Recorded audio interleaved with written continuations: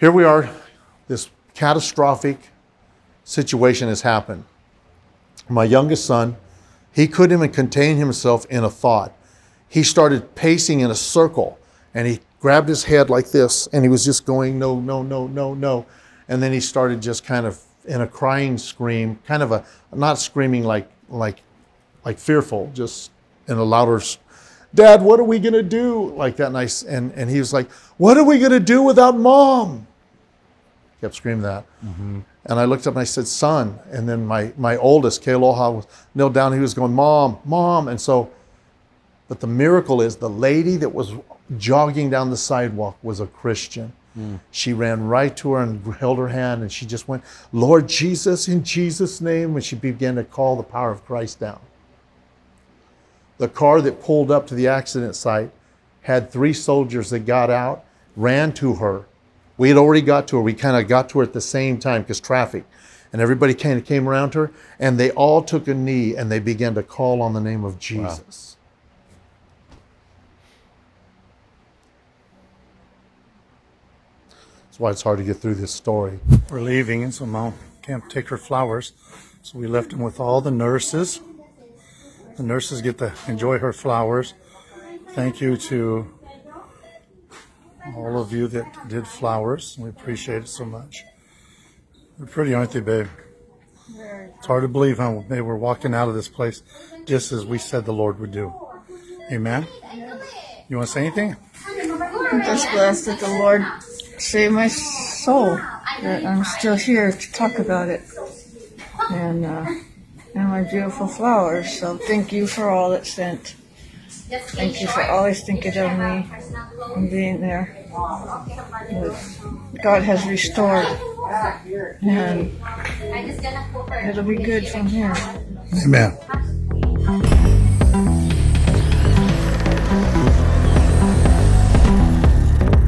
What's up, everybody? It's your favorite Native American, Jose Cruz. And man, I am on location. I've been talking about this podcast the past 3-4 episodes, and this one's very special to me. But before we get into this, go check out like all our episodes we've been shooting. We've had a lot of great reaction. Last week's podcast with Steve and Mitch was one of my favorite podcasts because these guys are impacting lives, helping people with traumatic injuries, helping people, you know, with a lot of nerve damage, you know, infants that have a 1-year-old. And oh yeah, Laura's here. What's up, Laura? But yeah, last week's podcast was the reactions we've gotten, man, the downloads we've gotten already, you know, when it was released, just such a great impact. These guys are such awesome guys. We've been praying for them. We got a text message the day before the pod release, and a friend of mine said that her son's losing his arm. He's gonna have to do a whole amputee, and she was gonna go to Minnesota, Arkansas, but because of the podcast we dropped with Steve and Mitch at SCI Fitness, you know, this injury or this type of amputation was considered called a suicide injury because 67% of people that have this injury commit suicide because of the traumatic issues that they face. So thank God that podcast was released.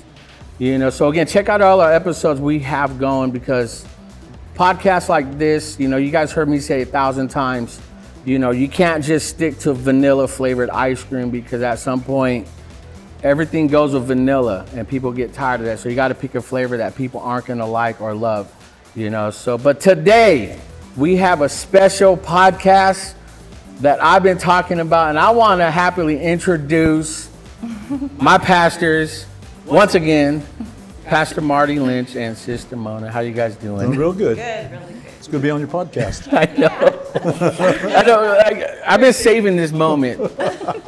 Like seriously, I've been saving, because we've been here. I want to get into our story, you know, why we're back here, because I've been leading up to this. I really have. And to sit here in a podcast format, because we've been hanging out since Easter or Resurrection Sunday, you know, but to really sit down and just, you know, really put it in a formal conversation, because sometimes you just talk, you know, and I'm listening. You know, we're just like, I'm just here. But let's just get to know you guys. Let's start from the beginning of your guys' life. We're at your church. We're in Selma, California, Christ Driven Church, Assembly of God Church, and But yeah, Pastor Marty, Sister Mona, you guys introduce yourselves and let's just get to know you. Well, at the age of 1, Yes, it's exactly what I want the pot. are we talking like in the ministry as Just- this? yeah, or well, some- just like you I don't guys. think anybody cares about like my history or stuff. I do. like- Okay. Well, because here's the thing. Remember, your testimony is what stood Yeah, out to me in the that's true. beginning. You know, so maybe get into that. How you guys grew up. How you guys Well, met. I just give some, I give some of the high points of the low points. I was, again, in a family of 5. I have 4 siblings. My mom, who I love dearly, is gone to be with the Lord now. In her earlier life, just couldn't put her life together.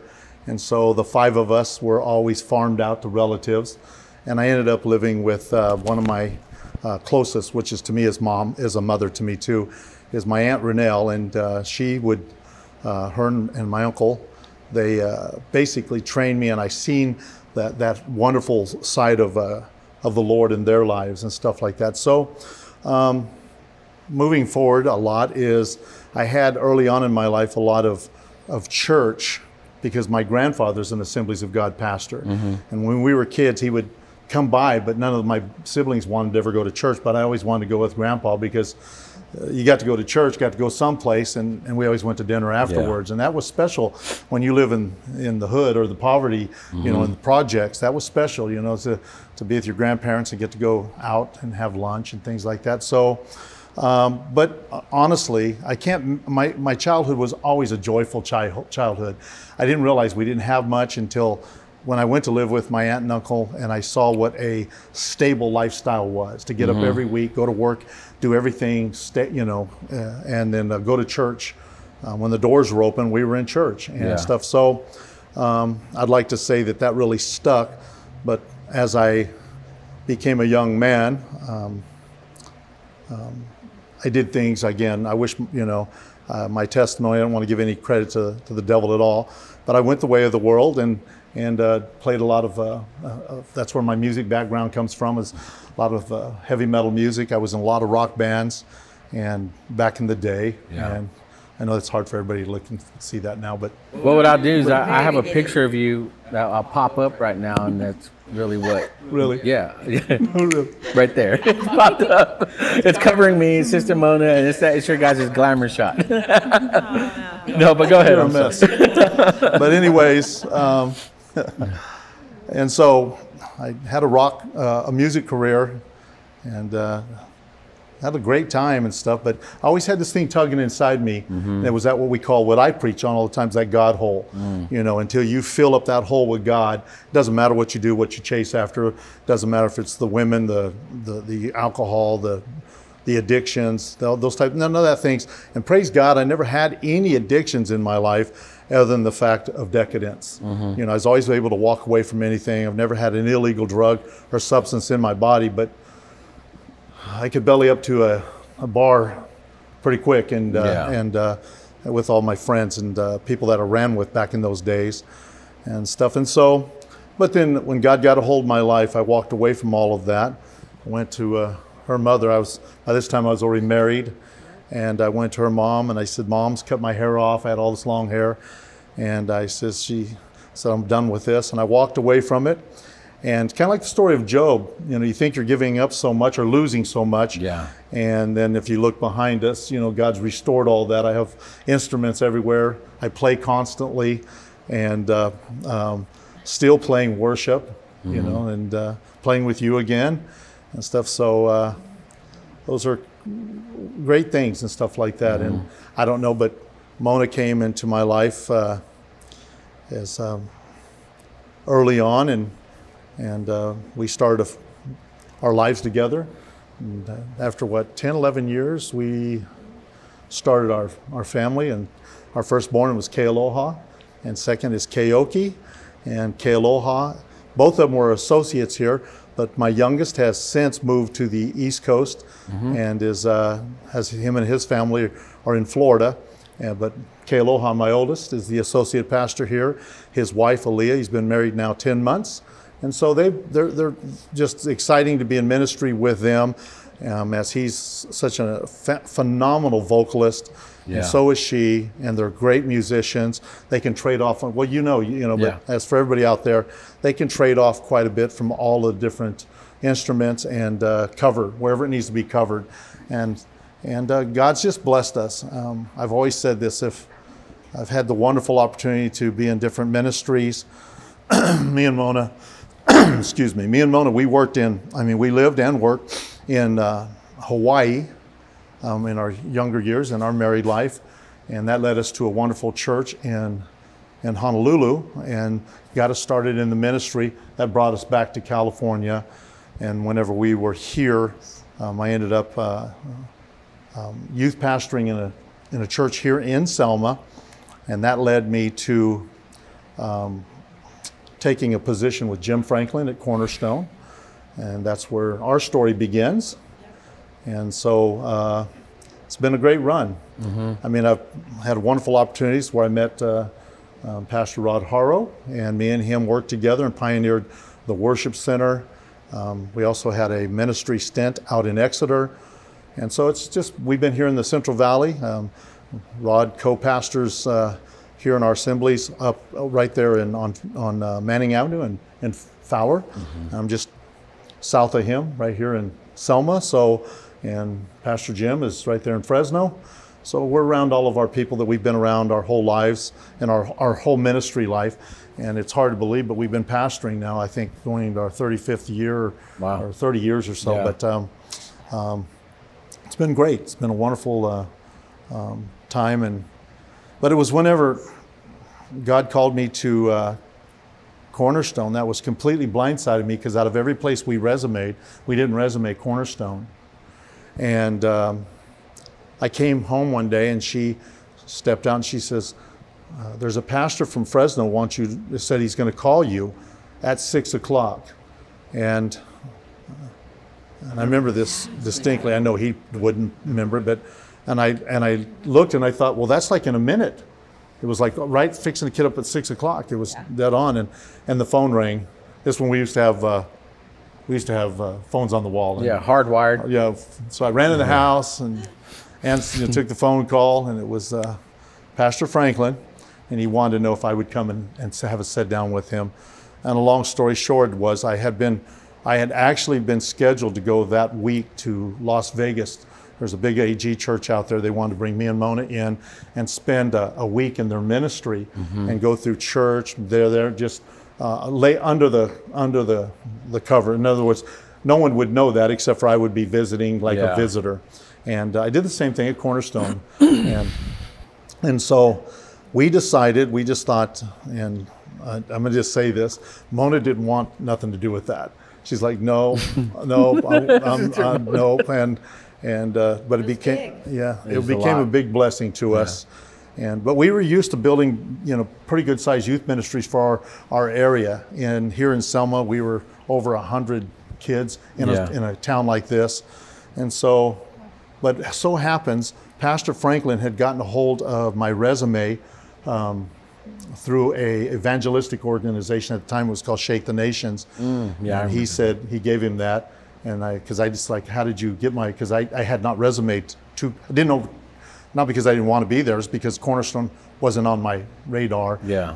I didn't know they were looking for anyone, and come to find out that there were several applications for that position, and the rest is history. He asked me if I'd pray about it. I did, and I started feeling really connected there, and I thought it would be a great step into the next step of ministry. I learned a lot about feeding the homeless, stuff here in Selma that we have today, but we didn't have, almost 20 years ago. Yeah. If there was, it was very unknown in, your Fowler, Kingsburg, Selma area.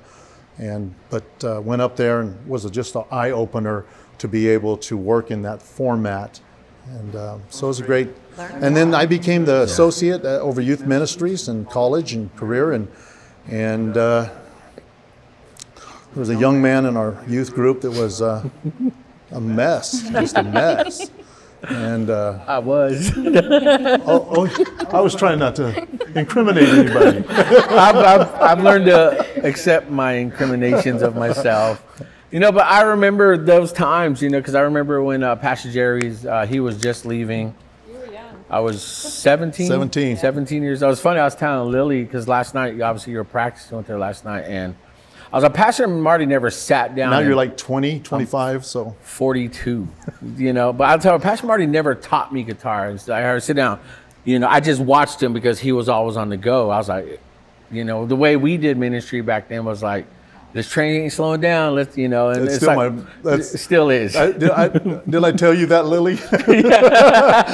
If I didn't tell you that last night, this train's moving through the train depot. Jump on her. Well, that's what I'm saying. I learned by watching you, and my whole life ministry leading up to where Pastor Jerry was leaving, and you guys came. I think that's when my life changed. Big time meeting both of you guys, and I know Mona, you're nodding. I felt like you kind of started remembering the feelings of like Cornerstone, and maybe. Yeah, no, I learned a lot at Cornerstone. That was big ministry, but and then my boys were really small. Babies, and he was an infant. Yeah, but I that was where I really learned. I learned that. You can do a lot of kids, and you can do the food, and even with babies, you can do it. And I had a lot of help. I had a lot of ladies that helped. So I just learned a lot. That was a time in my life. Every situation, every church you go to, there's something to learn, and it moves you a step up and prepares you for the next step. I know, weren't you guys living in Kingsburg? Yes, we lived. Yeah. Well out right on the ranch where we are today, so that was a big deal for us to drive all the way in on and those. You had your dually, right? On all those hours that Cornerstone demanded from us. But I happened to live so far out, so it was at an early time in our lives. We were commuting, and we were just always on the road, going back and forth to all the things that we were involved with. Yeah. But I'm going to say something. Jim and Cindy Franklin are just part of that part in my life that right at the time I needed to really kind of take that, what we call a master class. That was a master class for me. And though I knew what I was doing for my format, I could see the senior pastoring and how you manage those type of things and learning from that. And it allowed me to do what we do today and stuff. So. Well, I remember a lot of that, because again, one thing I love about Pastor Franklin, I have a lot of respect for pastors, but the reason why I followed you and respect Jim Franklin was because you guys actually did the work. You didn't just show up, all right, give me my mic, make sure my mic's hot. You guys were digging the ditches. It reminds me of that movie Kingdom of Heaven, where Balian's out there just digging ditches. Yeah. You don't know who's the landowner. He's dirty like everyone else, and that's why. It's still that way today. Yeah. It's still that way. You can see I got my work. Well, I didn't. I put on my best boots I got, but nice for the usually pod. I'm always on. I tried to dress my best for you, Jose. That's love right there. But that's why I show up everywhere is in work boots and Levi's and stuff, because I'm always working. And not only that, I want to be prepared to work. Now Sundays, we come dressed for church, but I usually am always dressed ready for work, because you never know whenever you got to do something. And man, I don't own a pair of Dockers or slacks like that, or dress shoes and things like that. And not that I am any pastor. I get that. That's a wonderful thing. But that just doesn't fit my format, because I get in hands on. Here in this, you were back whenever we got this place in 12, and we were all hands on. This isn't contractors. We built this. The church people came in and got this place up and running and stuff. But zoom out, Lily, and take the wide shot to the top. You'll see like what Pastor Marty's talking about. All the way up, baby. Tilt up. Yeah. Up. Tilt up. Are you locked? You're seeing the stage. Go to the rafters up top. Yeah, we took all that. We opened, if you remember, we took this ceiling down, the open volume ceiling and stuff. It's it's so. We think we have one of the most beautiful churches around. This was a mess when we bought it, with all the drug addicted people, and there was the squatters, there's squatters in it, and there was a meth lab in it and stuff. So for God to turn that around and things like that. But, back whenever I became your youth pastor, and those were amazing times because there's a different culture, a different system. And I came in with a worship team that was playing worship music into an organization that it was all rap music, Yeah, that's and right.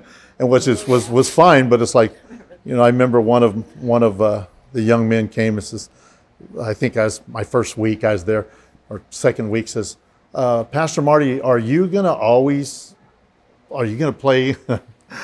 I mean, people don't do this anymore, but he goes, are you going to always play the white people's worship? And I was like, what? And he goes, well, I mean, we don't sing white people worship. And I was like, well, I says, and I told him, I says, you see my two little boys, don't you? And they say, oh yeah, you got cute little boys. And I says, they love M&Ms. They call them mum-mums, but I says, they love M&Ms, mum-mums. And I says, they'll eat mum-mums from sun up to sundown. They won't stop eating M&Ms. And I said, do you think I should feed them M&Ms all the time? Or do you think I should give them a balanced diet? And he goes, a balanced diet. I said, that's why I'm here. Yes. I said, that's why I'm here. And I says, to give you a balanced diet. And we never did. If you remember, we never stopped that. Yeah. I mean, if you throw a rock at Cornerstone back then, I had a group that was a rap group, Yeah. And we would open up the platform, let them come up. They'd come up like, hey, tonight we have so-and-so, and they're going to be coming up and rapping, all that type of stuff. We never wanted to ever change any of that. We just wanted to bring a different element and say, we want you to learn how to come and, and worship at youth level. It doesn't have to be in the big church. You can worship here and be broke before the Lord. And that's where, you came on as was you the drummer or the bassist? I never played an ounce of worship until we came here. Well, you were playing. I was the drummer back then. Oh yeah. And I got kicked And out. and I There's that soundboard's calling your name. and I'm a drummer, and so that's all I did all my life was play drums. And I was like, no, Get that guy no. off. We got to move you to tambourine, man. What's going Cowbell. on? Cowbell. The wood block. Go find your own block. But no, I mean, you're just like everybody else. You came along real quick. And the system I've always been with young people is, at that time, I'm strong enough to carry the worship. Yeah. If I got a piece or two around me, I'm strong enough to carry that from the guitar. You just play along and don't try to mess it up. Just kind of follow and play it. And eventually you end up, having musicians. You're surrounded by young musicians, and both of my boys started on my worship team at 8, 9, 10 years of age. remember that. Well, Keoki, he's I think 6 or 7, yeah. He was on the bass. Yeah, he playing, and so these were just little guys, Of course, I wouldn't use, at the on the Sunday services, children like that. But back when we were pioneering the worship, the Christ-driven men, our church here, after we were out of the worship center, I just had to use any tools I could get. And my sons, man, it's like, you guys are big enough to hold instruments. You're going to help me, and stuff. And Mona was playing keyboards, and so we just made it work, And one of my giftings is I've always been able to take young people and put out really a pretty nice worship presentation or product, if you want to call it that, with people that don't really know very much about their instrument or would really be called a musician. They're always a student. We have that today, and we're still such an amazing sound today in our worship, but we have students. We have people that, a young lady playing bass here that we just hung a bass on her 2.5 years ago. She never had an instrument on her at all. And we said, you're the new bassist, and we hung a bass, 5-string. Yeah. And now she plays in the city, in the community for Church of Selma United and stuff like that. We just began last night with your daughter, Lily, and with a guitar, bringing her along. Same thing with my daughter-in-law. She started with us at the age of 13, singing and playing guitar, because I've moved to a different format where, I don't use singers. Everybody on your musicians are your musicians and singers and stuff like that. And I know you're going to want a microphone after that, but nevertheless, I'm going to get one. I got to level up. Got to work my way. But listening to all this, one thing I've always loved growing up, because even like last week, worship practice, because I want to get into a lot of the reason why, I'm here, I'm back, and, even openly talk to you about a lot of our experiences together, because I really believe this whole conversation is going to lead up to, why I 100% believe God is the God of reconciliation, and how, when God puts something together, when he calls us, the devil tries to divide, and we as just human beings fall He doesn't short. try. He's successful. Yeah, he does. And so I want to get up to all that, but again, I followed your worship because again, it was different. Me and TJ, I remember working with you and TJ at Cornerstone a lot, and we're still dear friends, and yeah, when we're together or Christmases or things like that, it's always like nothing ever changed, and we still communicate probably once a month, maybe. Yeah, he watches him. I had him on the show. So he said hi, by the way. He's like, oh yeah, hey Pastor, because I think last Christmas. You had TJ before me? Yeah, we were still beefing. No. Street beefs, church beefs, but again, we talking, man, same thing. We picked up where we left off. We were talking about memories. I have this board at home, or this wall I made. My guests, they'll sign it. He put Cornerstone 1997. Was his signature, TJ De La Garza. It's just good times back then. And that's where, again, I started following your format, your style. And then, after you left Cornerstone, I left Cornerstone. Well, here's what happened is I knew God was calling me to something different. I knew that way. And I didn't want to leave. In fact, it broke my heart. A lot of people don't know this. My wife does. Is I sat in the sound booth of our youth building and I looked around and I thought to myself, God, this is everything I would ever want as in a youth ministry. He said, this is not your road.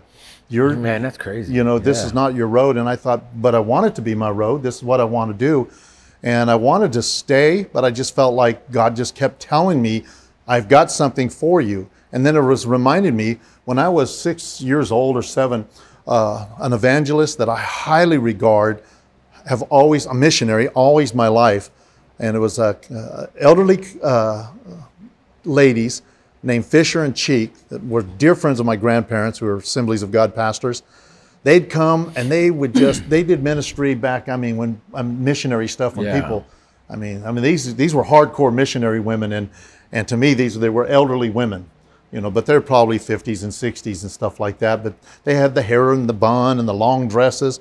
But she came up to my mom one night, Sister Fisher did, and she just came over and laid hands on me. She said, Pauline, and she said, this is going to be your pastor. Well, in 2015, my mother passed away, went to be with the Lord in this sanctuary. She didn't die here in the sanctuary, but we had her services here. And she went to be with the Lord in 2015 as one of my parishioners. Not only that, my dad also passed away, and he was one of my parishioners. So in the cycle of life, and what God brought me around to was, I end up being the pastor of my father and my mother that have no connection in life together at all, other back in 1958 when I was born and stuff. So they have never been together my whole life. And so both of my parents ended up in the same church, attending with me. And as a family, and both of them finally, they went on to be with the Lord. But those type of things, and it reminded me of those things. So when I was at Cornerstone, I just thought, all right, Lord, if this is what we're doing. And so I ended up being out there kind of with nothing. I didn't resume anywhere. I know people think I did, but I didn't resume anywhere. But Pastor Rod knew that I was now what you would say, I guess in the church world, a free agent. What year was this though? When this went down again? I'm going to say 2000. Yeah. Because it was I was there in 98, 99, and 2000 and stuff. So February of 2000, I joined with me, and so I didn't feel like I was called out to Exeter, but I didn't know where I was going to go at the time. And I just told Pastor Rod, who I love him and Gina dearly, I said, if you need help, I'll come help you. And that ended up being a 6-year stint of us being together. Something in there, somewhere around 5 to 6 years. But we were out at Exeter, and the two of us came into Fowler one day, drove around, and we began to stake out prayers and just began to pray for stuff. And we went out, and I said, that's the place right there. And that was the Fowler Casino. Right. And little did we know that God had a plan. And now the worship center is in Fowler, right there, what used to be the old Fowler Casino. Mm-hmm. So God's used me for a lot of great opportunities and things like that. When I was at Cornerstone, I was privileged to be able to help Pastor Franklin usher in a different time. You remember whenever I came to Cornerstone, we were still using bulletins to sing off of. Yeah, and, I remember that.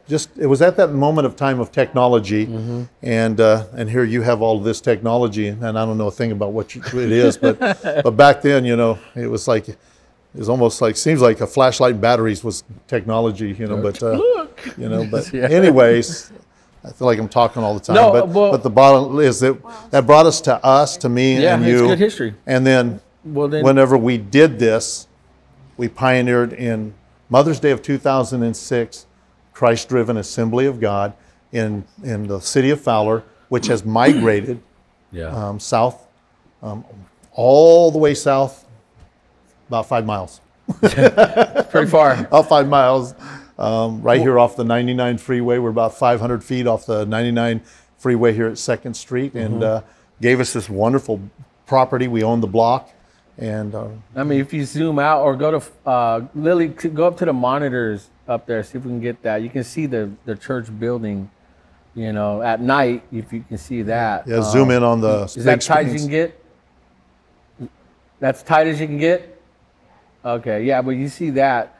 But like you said, in Fowler, when you're at the worship center, that's where you met the Flamings, Laura, and because Laura. Well, we were still a pioneer work. Yeah. Whenever Sean and Letty and his daughters, they came to church there. We began to know them, and we became good friends. But we were still in the school. Yeah. So Sean is still in those newspaper clippings. Him and Letty, when we walked into the casino. I called him. I says, I need you to meet me at the casino because we're fixing to walk through that thing and take the keys. That's cool. And stuff. And so I still have those newspaper clippings of all of us sitting at those card tables and stuff like that and stuff. So that was even before the worship center on Manning. We were using a school and the Sutter Junior High. And so when we got established there, me and you and some of the folks that had been connected to me or Rod earlier in ministries had kind of connected up. You became a big part of our ministry, and you and Laura began to, against my better judgment, see each other. We can talk about that. I'm 100%. To us, Laura was very, very special, and you were just Jose from the hood, man. Jose in the way. But nevertheless, no, it all worked out. You have your family is amazing, and I want to say that to me is the reason, because again, like many people, man, we rush in life. Can't be patient. I heard a pastor talk about what the church is called for. The church is not called for you to have a I forgot how he said it, like a 10-step program, how to do your finances.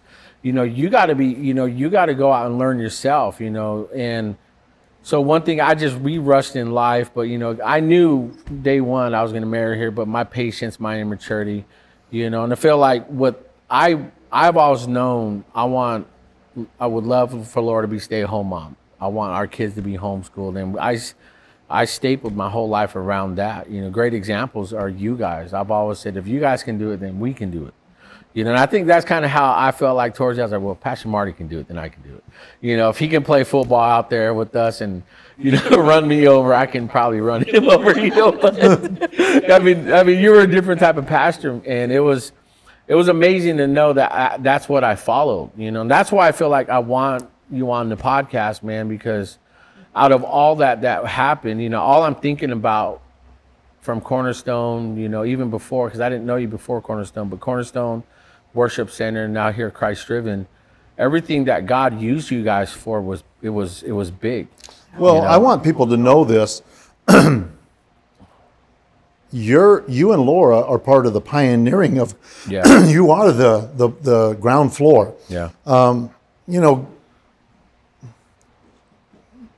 though we may go somewhere else or do other things, I'm not with, you know, my first church, and I'm not with Jim Franklin or Rod Harrow anymore. Yeah. You know, and whatever route that happens on, sometimes they're good, sometimes they're not. But the bottom line is that, you know, you, Sean and Letty, great pioneers of this work. I mean, those are the people, if you watch our anniversary, which you might put that up, you know, our anniversary video, you'll see shots of everybody in that. Just those original people that worked hard for the people that attend now. They may not work in fact, some didn't at all. They just came to this church. Yeah. But somebody has to be that start, that beginning, and for the future generations. I know that I'm not going to be the last guy that pastors here unless Jesus comes. Yeah. You know, but you know, I realize that there's someone after me, and so you have to prepare the ground for the good soil. And whenever you guys began, and Laura, she was on our worship team. She was doing children's ministry. I had you working probably way more than, you know. I think I told you that when you guys first started coming. I said that about how pastors can be. I says, always remember, pastors can abuse you because it's their nature. What it means is when you're talented or you have gifts, because I know I'm that guy. Yeah. I was a talented guy, and so I knew that the things that I was building were worth hundreds of thousands of dollars. You know, the things that were at the worship center, or things that you remodel, or buildings you build. You know, but I was just getting youth pastor wages. Yeah. And I was good with that, because that's what I looked at as, God, whatever I am, it's yours. And if I can help build that, I'm good with that. And if my talents can be used, then I'm going to do that. But in the same thing, pastors do that. You know, that's just what we are. We're looking for talented people that will come in and I don't know if this is a good word, but almost exploit people's talents. And because you want people to grow in their talents, at the same time, it almost becomes more and more and more, almost like a drug to pastors. Yeah. I think that's what I was telling you and Laura about. And as we started this, not only am I a new senior pastor at the time, but I have this major construction project going on, as well as other projects going on, because my background is general construction. And as a full-time pastor, still to this day, people ask me to build. In 2016, I finished the Emmanuel Sports Complex, built that. That's all the football stadiums, tennis courts, all the ball diamonds, track, you know. I mean, it's if you've been out there, it's an amazing facility. And at the same time, I was building Bravo Farms out at 99 and I-5, the Bravo Farms area, which is my family's ownership, but it's leased to Bravo. And so I was like, Marty, would you come out and help us on this with your expertise? Yes. And so same thing with Emmanuel. And so I use my gifts of building and talents. If I could help Pastor Franklin or build a brand new youth facility, I'm going to do it. If I can help Pastor Rod with my abilities, I'm going to do it, because I feel like God's gifted me that way. And he has never, ever left me and her abandoned, never left us hungry. You know, we have... We took our first job for free. I mean, literally, our senior pastor says, I need you full time, but we can't pay you. I was like, oh, okay. You know, and went home and told her, I says, here it is. We're stepping out into ministry. And there was no paycheck. They said, we'll let you drive the church van and give you a tank of gas. So for all the way through the boys were born, we were driving the church van when we started our ministry. And we didn't know we were poor. We just thought we were blessed, you know, coming and going, because we were doing ministry. We were around kids. We were going to camps. We didn't know anything, but we were blessed. Amen. And for us to be blessed, it doesn't take money. And our church knows that here. I'm still not a full-time staff member. Never have been.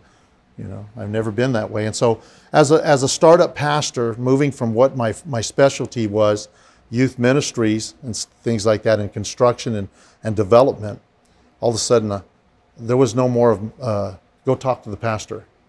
You know, people come up and go, this has happened and this has happened. You need to go talk to the pastor. All of a sudden it was, this happened, this, so you know what? Oh, I am the pastor, like, and so, those days for me and her, for me and Mona, were a real big growing thing. And I unfortunately didn't have the maturation process to be able to see the people that were that God had placed in my hands. I didn't see the ability to basically understand how to work with them. And I'm just going to say what I told you. My relationship with you was more like a son versus a parishioner. I saw you as like one of my kids. Mm-hmm. So the respect level was, again, I was always mad at you versus, conversation. It's like, well, why do you act that way? Why don't you stop? Those type of things. Yeah. And I didn't realize that until years later. And the fact that I thought to myself, I wished, I do this all the time. I wished I was the pastor I am today, and I'm sure every pastor thinks this way, that I wished I am today. And I'm still growing at this, don't get me wrong, Brother Jose, I am, and both of us are. We learn every day. But I wished I was back then what I am today. Amen. I'm more mellow, more patient, more easygoing. That's why Lily didn't get this train's moving, jump on or get off, And I did, and I just worked with her last night and just kept playing. And I felt like this. I felt like is she getting tired of working with me?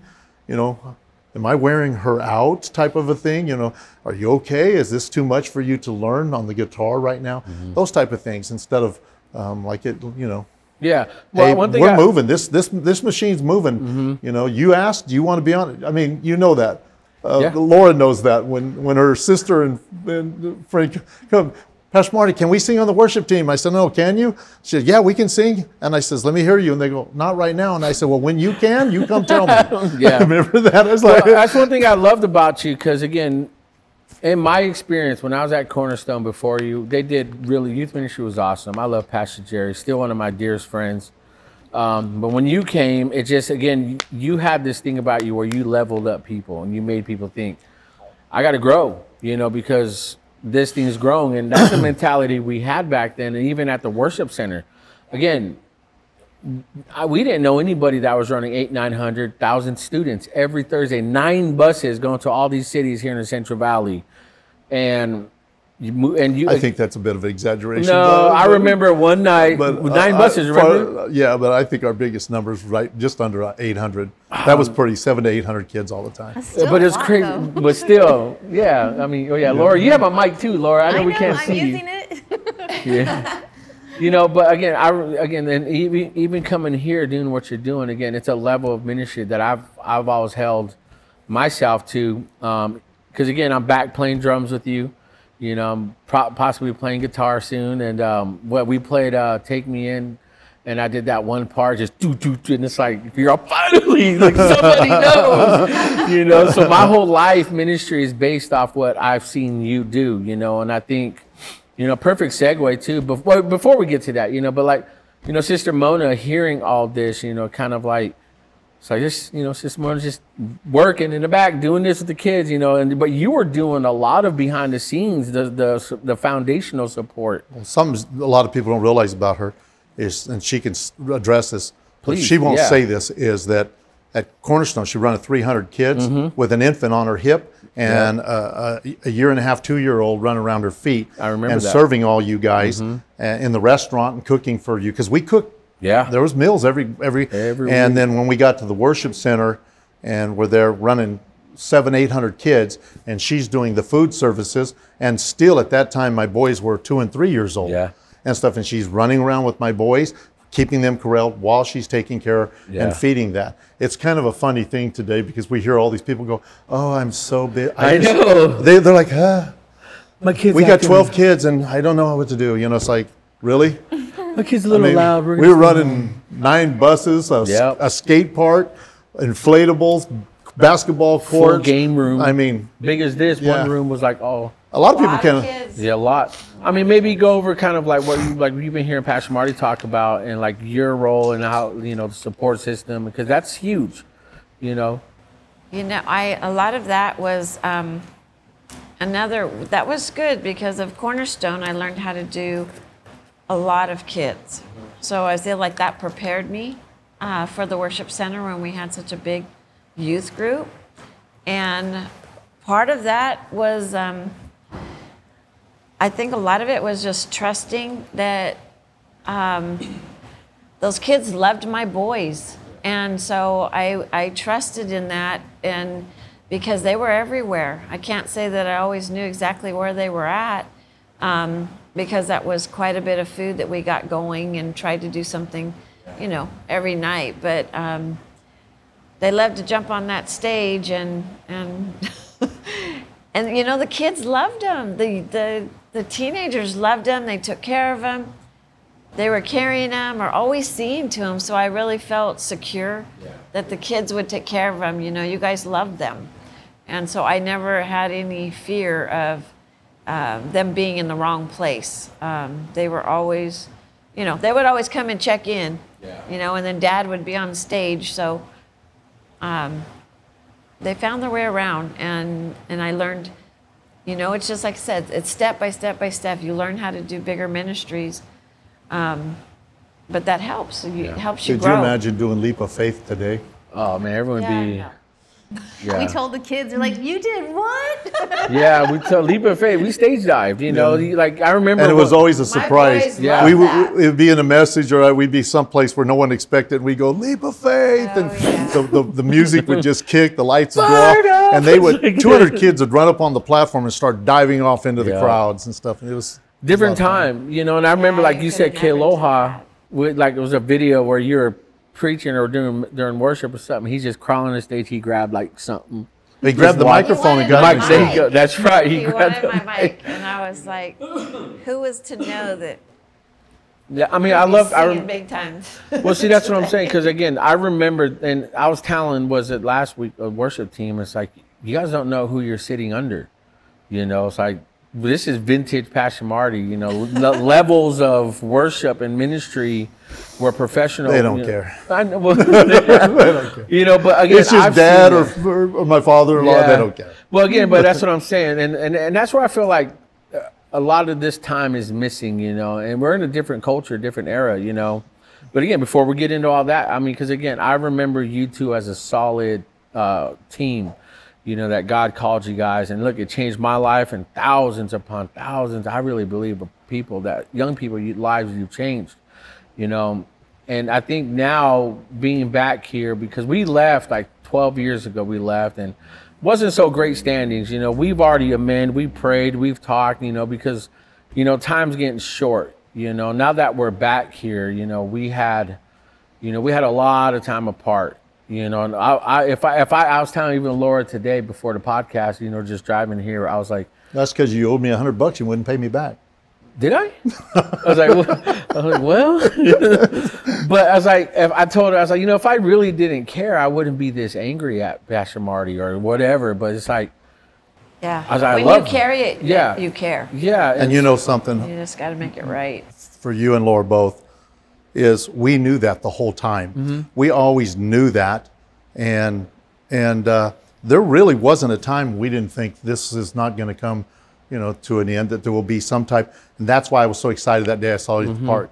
I was like, was what in still the salty. world, Yeah. Yeah. And I knew you were still upset, but it's Yeah. like, but as God began to chip away Smothered the love. at all of it, because I'm not going to say, for me, no one's going to put me in hell. No one's put me there. Amen. Unforgiveness is not allowed. Bitterness. But I'm not going to tell you that everything felt good. But Yeah. you just go, it's okay. Lord, this is your word says this, and I'm going to follow your word. But through that process, as we began to work together from different, as you were filming and helping other organizations and stuff like that, it gave just an opportunity just to be around you guys and just, like, how you doing? I was surprised. I don't know if they still do, if they just say they do, that the kids even remembered who I was, but because, They're quite remember small. the first time we got Caleb to walk out of Yeah. the fireworks booth? Yeah. We kept pushing him like that. Finally started walking, Yeah. and I was on Clovis they're- Avenue. Well, that's what I'm saying. And now there that for we're, Caleb's first We go steps, way back. and the Yeah. kids, and well, they remember Yeah. I know they do, you know, because we even Girls have were a a little bit picture. older. Well, we have a picture. Yeah, but of they're Lily. born in this church. Yeah, I know. All your whole family was born here. yeah. And stuff. So You know, I mean, well, so far, I mean, Laura, I know we can't see you, but maybe you can take 7 on you. Just go to your shot. But like, what do you think so far? You know, working with Pastor Marty. I don't like that shot. And maybe talk a little bit louder. I'm just gonna go here because I don't like that shot. No, yeah, the kids remember. I feel like it was just their foundation. You know, it's when they first came here, it was like muscle memory, kind of like, oh yeah, I know this song. They knew all the songs, and it was just a blessing, Wow. really. anybody watching is going, so they're playing the same old songs. It was refreshing. Yeah, It I felt. was. Well, I mean, like we talked about this, and it's like being back now. You know, again, shout out to other churches and ministries and people doing their thing, man. That's their vibe. That's their ministry.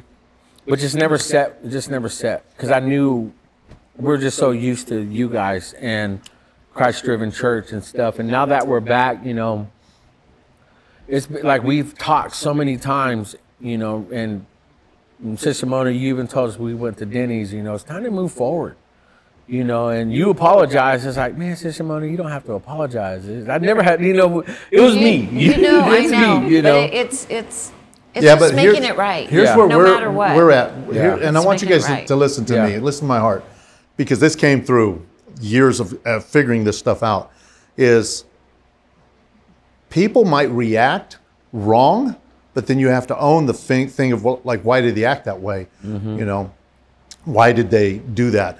What pushes them to be that way? Yeah. And then you have to go, well, you know, I could have handled that so much different. Yeah. You know, we could have, as a ministry team, handled it so much different.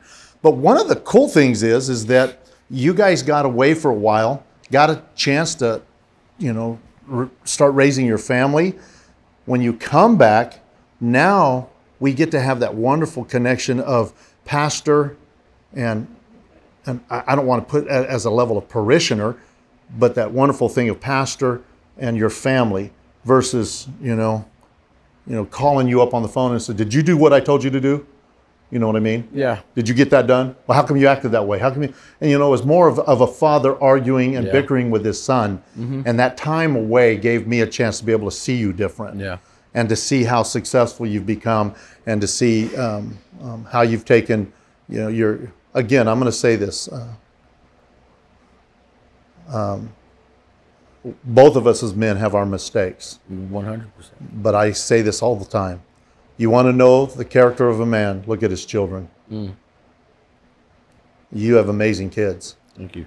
And people say that about us too. You know, we've never gone through any type of addictions, our boys acting out. We've never had them sneaking away or running with the wrong crowd. They've always served God. Amen. You know, they've always and continue to. And my oldest is my associate today, and his wife is our church secretary, and musicians, as I spoke earlier. But now I see that in your generations as they're coming along and stuff like that and getting involved and stuff. What maybe everybody behind the cameras doesn't see is his whole family is running all these cameras and doing all these shots and stuff like that. So right now in your podcast, Laura's sitting here and Kaylani and Caleb are here and Lily's up on a balcony shot and stuff. So that's an amazing thing. You know, that right now you're working as a family together. And man, I can't be more prouder than you and Laura. And I mean, I say that from the bottom of my heart. You know, one of the best things I heard on the Sunday, Resurrection Sunday, when you guys came and visited, and or you said you were coming to visit. I knew you were coming home, but nevertheless, you came. And when Kealoha started testifying, and he said, I just want to thank I don't know what his words were. I thank the Lord that my old youth pastor is here today and recognized you as his youth pastor. Yeah. And I thought, that meant, I know that has to mean a lot to Jose and Laura and stuff. So Yeah, it's good. I mean, and it's not like we lost any time or anything like that. It's just there is time, but I mean, we picked up exactly where where it all left off. Yeah. Just in a better situation. Well, I think that's what we talked about going forward, and I feel like that's one of the main things that's important because, Sister Mona, like you were saying, there's just no time. It's not worth my salvation, and I would never say I fully walked away from God in my relationship, just working, and, we stopped going to church. It's just, we were doing it for 17, 18 years, and it's like, I need to go find myself, because when I left here, I always left with the excuse of blaming others. Well, this person, that person, my siblings. When I got rid of that excuse and it was just me and my family, I had to look in that mirror. No, it's you. That's why I had to leave. That's why, because I wanted God to show me, no, it's you, and to get rid of excuses. And I think now that being back in ministry, because we've always, I kid you not, when we left Selma and we hopped out of church here, another church after we left here, and my intentions were wrong on that one, man. But leaving that, I had 3 or 4 other offers as a youth pastor. I didn't know people knew me, but they heard about what we were doing here, but I turned them down. I couldn't just jump back into it because I wasn't right, but coming back, God always was tugging on my heart, because I think about you guys a lot. You guys are part of our lives. You changed my life. I'm at where I'm at. I work hard. I do this. Like I tell Laura, I was like, we need all this portable 2 times, like you said, with your sound system. That's just, that's Pastor Marty, that's Pastor Marty, that's Pastor Marty. Sister Mona, that's Sister Mona. Now that we're back here, God has really just, again, like Laura said, it's familiar. It made sense, because one thing I appreciate about what you said, Sister Mona, when we got back from Denny's, the kids were here on a youth night, and Sister Mona's like, time is wasting. Yeah, there's no more. Don't waste no more time. Yeah, and I think that's why I'm here. My relationship with God has, I guess, truly grew authentically. I didn't need ministry. I didn't need a position, a title. God had me for me, and I think that's what I was missing, because we were so focused on work. We were so focused on building the next thing, or just building ministry, that I was so fortunate and blessed to know that my kids were so young to not be at a teenager age, and me, well, I'm doing it for God, but I'm not doing it at home first. And I think the years we were gone was the years I had time to build foundation. And then, well, both of us, and Lily, man, she's like, Starbucks, nah, I'm good. Too woke. Disney, too woke. They know common sense. They know basic foundation, especially just in life, but with God, and I think what brought us back here was found a good solid foundation that was still in us. Because I never hated you guys. I want to tell you guys that I did say a lot of stuff. I spoke my experience, never exaggerated. It came from a position of hurt. A lot of people want to speak their truth or their hurt, but that's all they're speaking was from hurt, not speaking from healing. And I wasn't speaking from healing, until God had to heal me of that. And I believe that's why we're back, and I think now, in saying that, I know we're happy to be here. We're happy to be back. We love you guys. I'm glad you guys are on the podcast, and I know since we were gone, maybe we can turn this route, because Still Here podcast is like, I like to tell the story of people's Still Here moment. And you guys faced a very traumatic, life-threatening situation in your family. And I got a call from Brother Doug.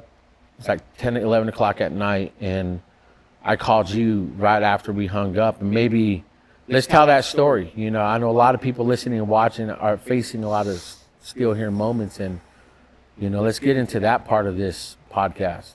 Well, before we segue into something different, I want to add to that is that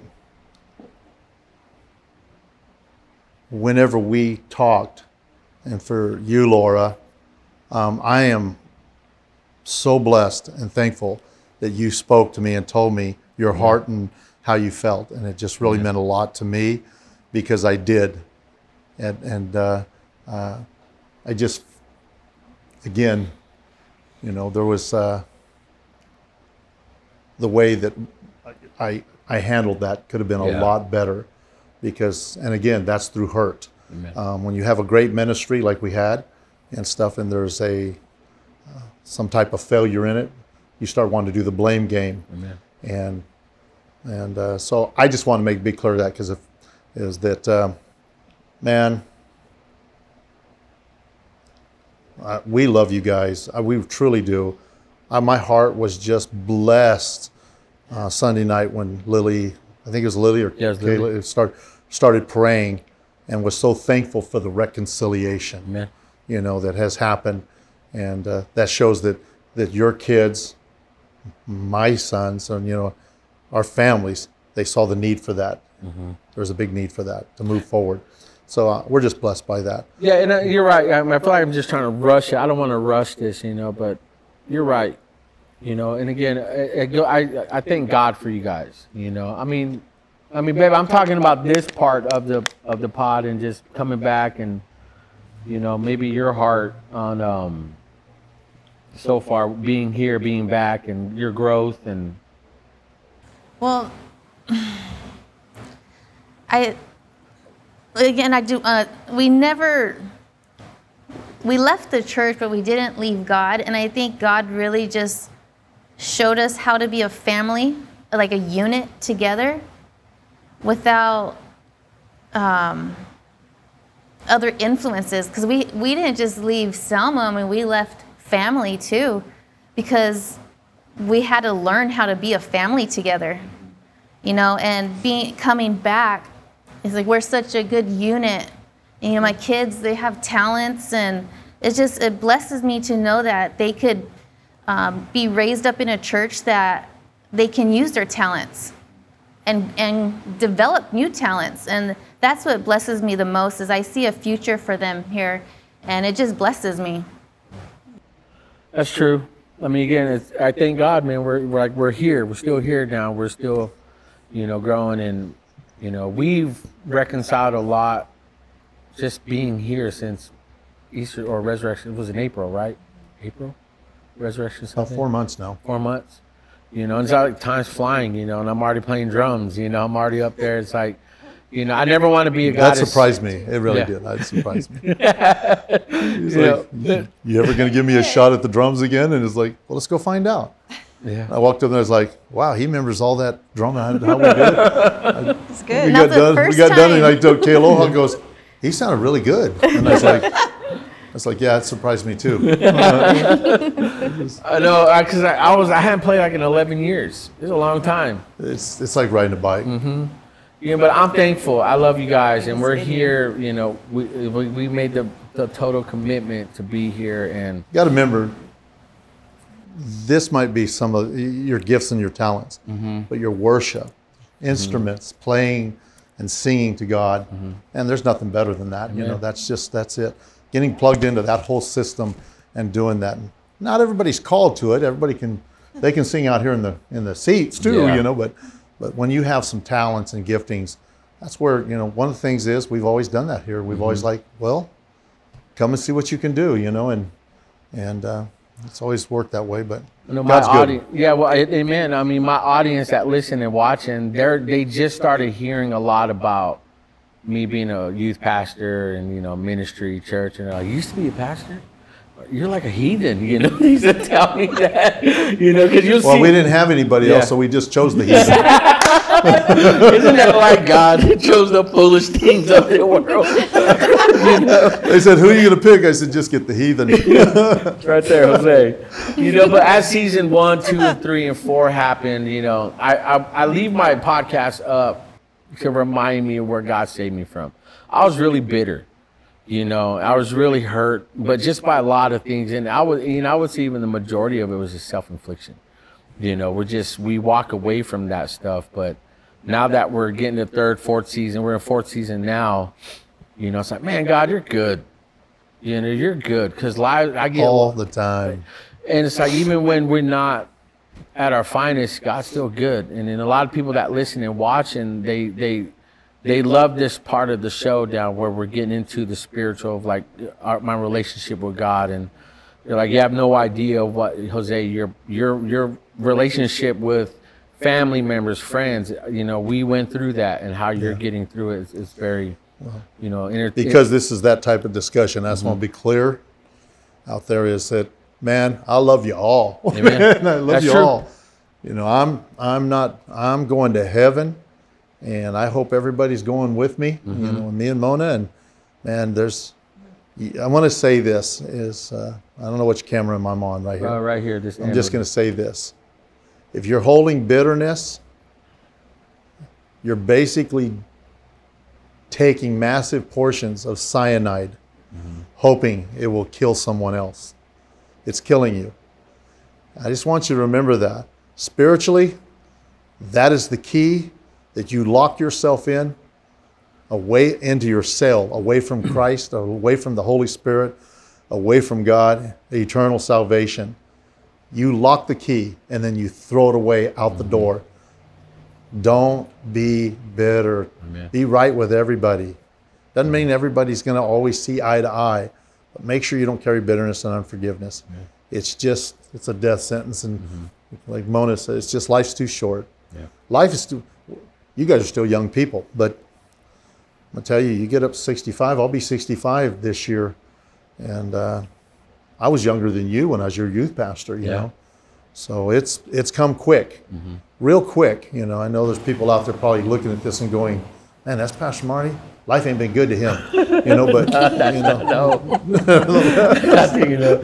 Well, a lot of people know that. But the bottom line is, I used to be young, but but God's, you know, it's just, when you get my age, you just slow down. You literally, physically slow down, and you see things different. You're not in that big a hurry. And I'm a driven person. I mean, the name of our church is Christ driven and stuff. So, I mean, but I've gotten to where it's like something happens, just like, oh, well, we'll figure it out, you know. I just right now, since you were setting up, I was on the phone having to deal with an issue, you know, just an issue. Has nothing to do with our church, has nothing to do with our family, but it has to do with a parishioner that's going through something with his family. And he's like, I don't know what to do, you know. So I'm not going to have a place to live tonight. And I'm just sitting right there. Really? And I'm having to deal with that while we're getting ready to do this podcast. And I thought to myself, all right, well, Lord, so we prayed, you know, and I prayed. And I says, you know what? It's got to be in the Lord's hands, man. Just, you know, it is what it is. And so those things happen. And I teach at Teen Challenge. Me and my son, Kealoha, we're both instructors out at Teen Challenge. And we teach out there apologetics. And one of the young men asked me just Thursday, he says, Pastor, can I ask you a question? I said, sure. And he says, when everything is against you and the weight of the world is on your shoulders, who do you guys turn to? That's a deep question. And because, you know, people have these programs, because see, they're in Teen Challenge, so they've turned to something. He says, who do you guys turn to? And I says, John 1 says, in the beginning was the Word, and the Word was with God, and the Word was God. Verse 14 says, and the Word became flesh, and we dwelt amongst His glory. Now here's what the translation of that is. In the beginning was Jesus. And Jesus was with God, and Jesus is God. And Jesus dwelt among us, and we beheld His glory. Whenever those things get tough, times get tough, then you just got to open the Word of God and say, Jesus, through the power of the Holy Spirit, let Him come through and give you the wisdom. And I'm going to tell you, going back, I think we're done with that subject, but that's where I was 10, 11 years ago. Yeah. I could pastor. I could run with the big dogs. But that was the problem. I was running, always trying to get something accomplished versus slowing down and going, okay, how do we deal with this issue and make sure that it turns out the best for everybody. So. Oh, it's funny. Now that we're here, a lot of people are finding out that I'm back, and they're like, what? You're back with Pastor Marty? You know, like, yeah, man. You know, and they're like, man, we never thought that would happen. You know, but run, run. Well, again, I feel like that's kind of the joke of it, man. Because again, unless people really come get to know you, because I heard about a lot of experiences you guys faced, and it's one of these things where I'm like, man, God, if you're showing Pastor Marty that, hey, I pray he grows through it, because we've sensed just a big life change in you, just who you are. Obviously, like you said, we're getting older, so we appreciate more things. We appreciate the little things, and so You young people remember that. Yep. Appreciate the little things. Amen. And I never really focused on that, man. It was like next big thing, next big company. And I got sick, so everyone knows my story, But I want to tell your story, Sister Mona. I want to get into that. Is it possible to take a break for a little bit? Yeah, go ahead. Just leave. I'll talk to Sister Mona. What? If he's a restroom? No, I'm just kidding. Sister Mona, it's cool to be like here, to be on the podcast, and Pastor Marty talks, but a lot of people think, what does Sister Mona say? What does Sister Mona do? Where have you been, like, just because we've been gone for so long? Where do you feel like God has been changing you? Realizing more things since we got out the truck, from Denny's, and you're just like, I've learned a lot. We talk about all this stuff, but we've all grown up. Yeah. We've all matured. I think we've grown in God. And so that leads us to a place of understanding people. And I was super excited to see you guys here when, I looked out there on Resurrection Sunday, because I'm good with not holding on to stuff. God has blessed me in that. I know sometimes it's hard for people. I know sometimes forgiveness can sometimes be a process. Yeah.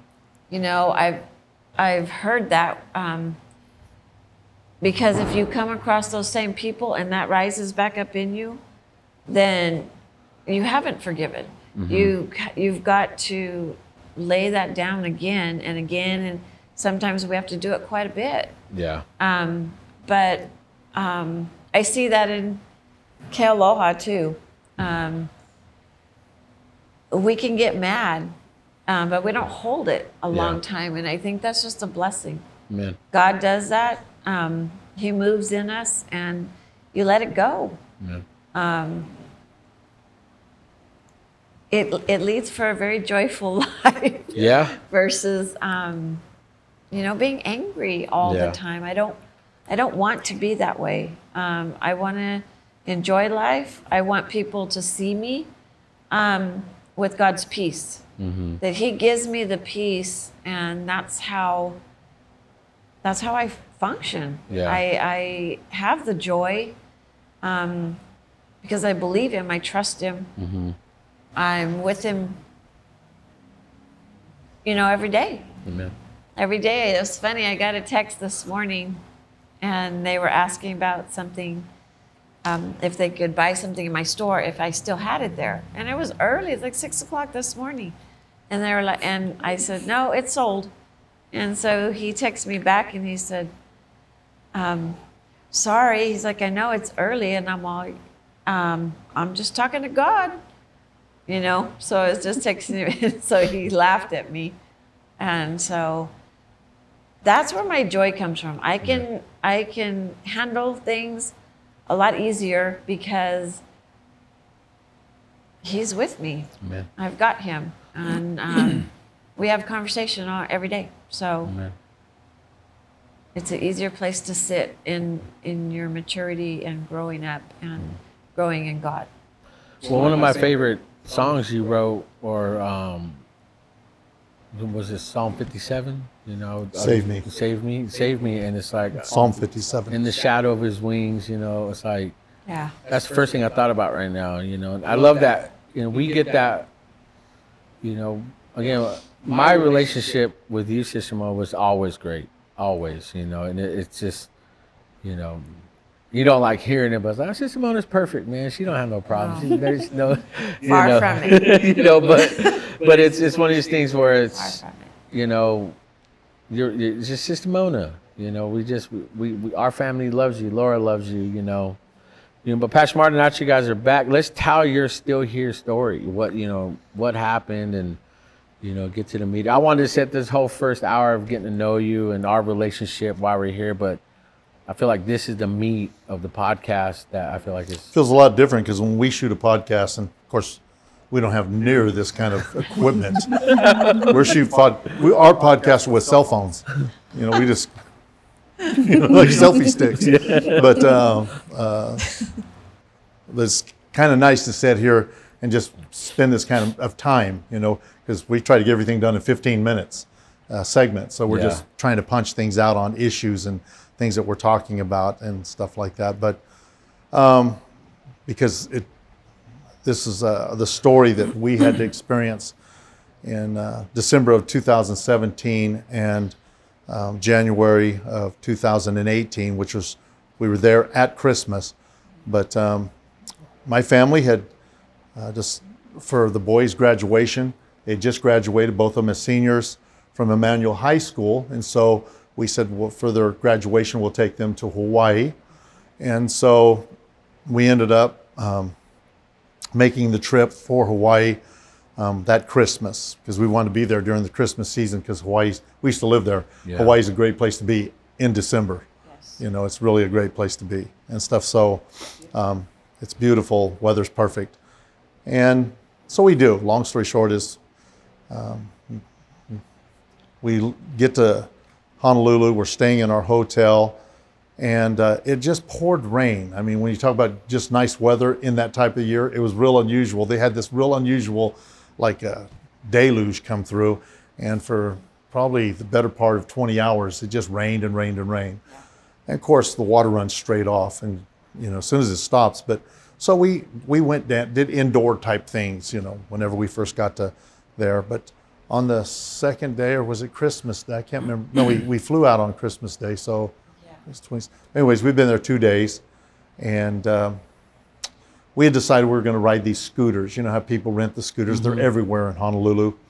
And so we hadn't even rented a car because we knew we were going to do the Honolulu thing first. Now, us living there, we lived in a small community called Waipahu, but we knew it'd be Eva Beach area and stuff. We knew that the boys would enjoy that. It's kind of like being down in the hub of Hawaii, the beaches and everything. So that's what we were doing.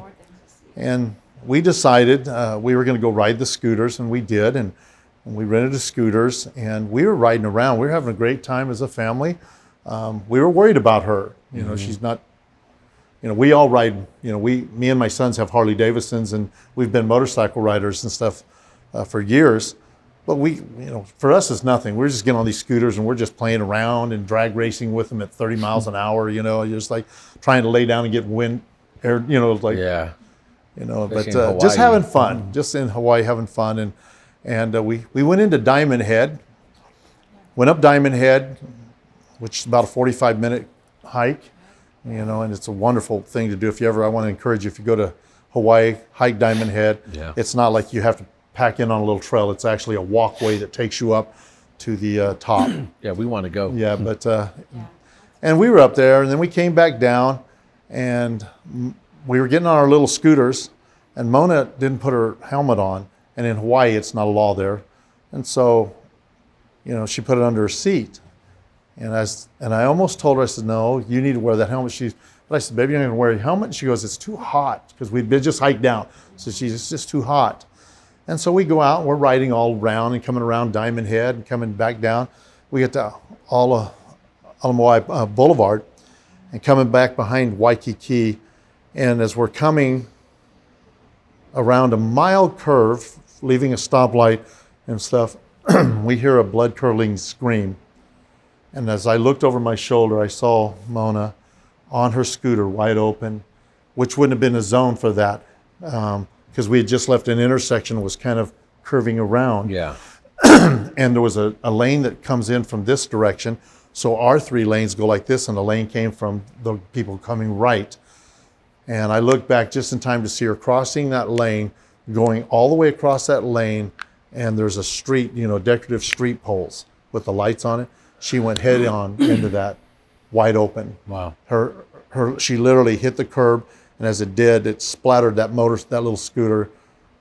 It wasn't even recognizable. It just splattered it, that fiberglass thing. And that pole, she broke the cast iron pole with her face and cracked it up with her face. And her sunglasses had been shoved into her forehead, and it had, again, split her head open and her chin. And it took her mandible on all this area and just knocked it completely loose and all 4 teeth down her throat. And when it did, the impact shoved everything sideways. And I remember the vision of seeing her fall back out, and it bounced her off this pole, and she went probably 15 feet out into the lane, and cars started stopping.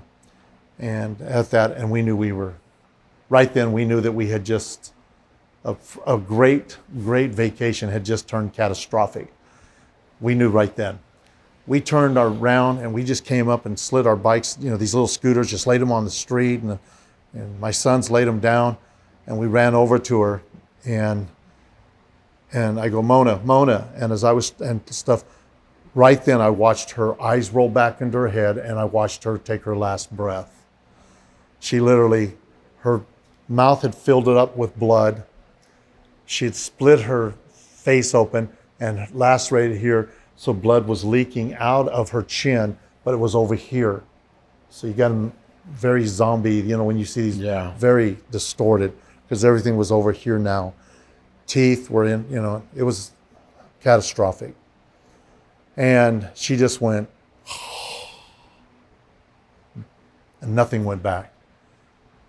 And we sat there, and right then, just everything that you have in you that you've ever learned from the Word of God, you better know right then, because right then we needed everything that of God's power in our lives right then. Mm-hmm. So that's what happened.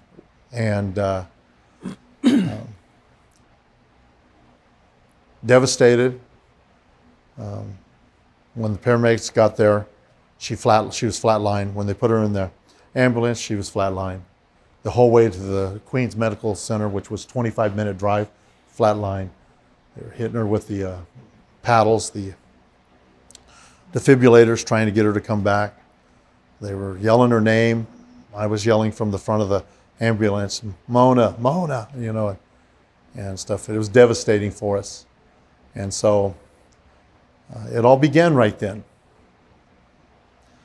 Now I'm going to backtrack a little bit and tell you where all the miracles, and tell you the story and how God began to perform one miracle right after the next. Mona hits the pole. The woman on the sidewalk, running down the sidewalk, we don't know who she is. I wished I did. She had headphones on and she was jogging. And had Mona not hit the pole, she would have hit the lady. The pole separated them, and she hit the lady, just startled, and it scared her. And she just ran straight into the street to Mona before we could get our machines turned around, because we were in front of her. And by the way, they tell you to do that. They ask you, they grade you on ability. Well, we're all motorcycle riders, but we put me as number 1, Keoki as number 2, Kealoha at number 3, and her at number 4. The reason is, in Hawaii, when you're following each other, they don't want the most inexperienced rider to be out front, them have a wreck like what happened, have a wreck and take the rest of us out.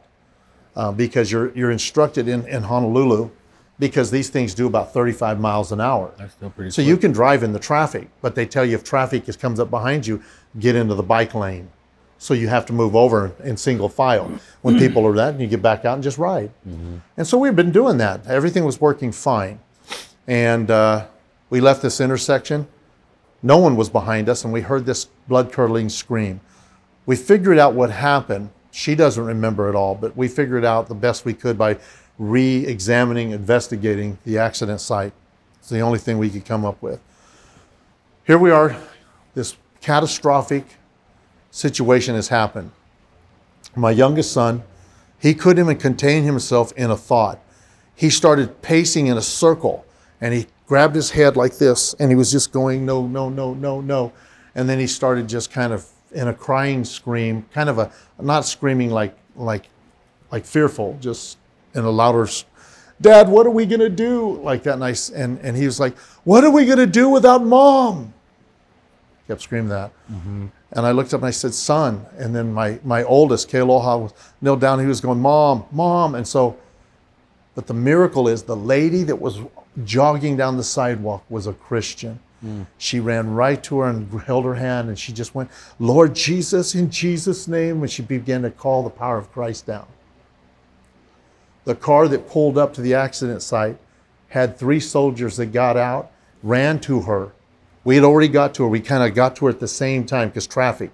And everybody kind of came around to her, and they all took a knee and they began to call on the name of Jesus. Wow. That's why it's hard to get through this story.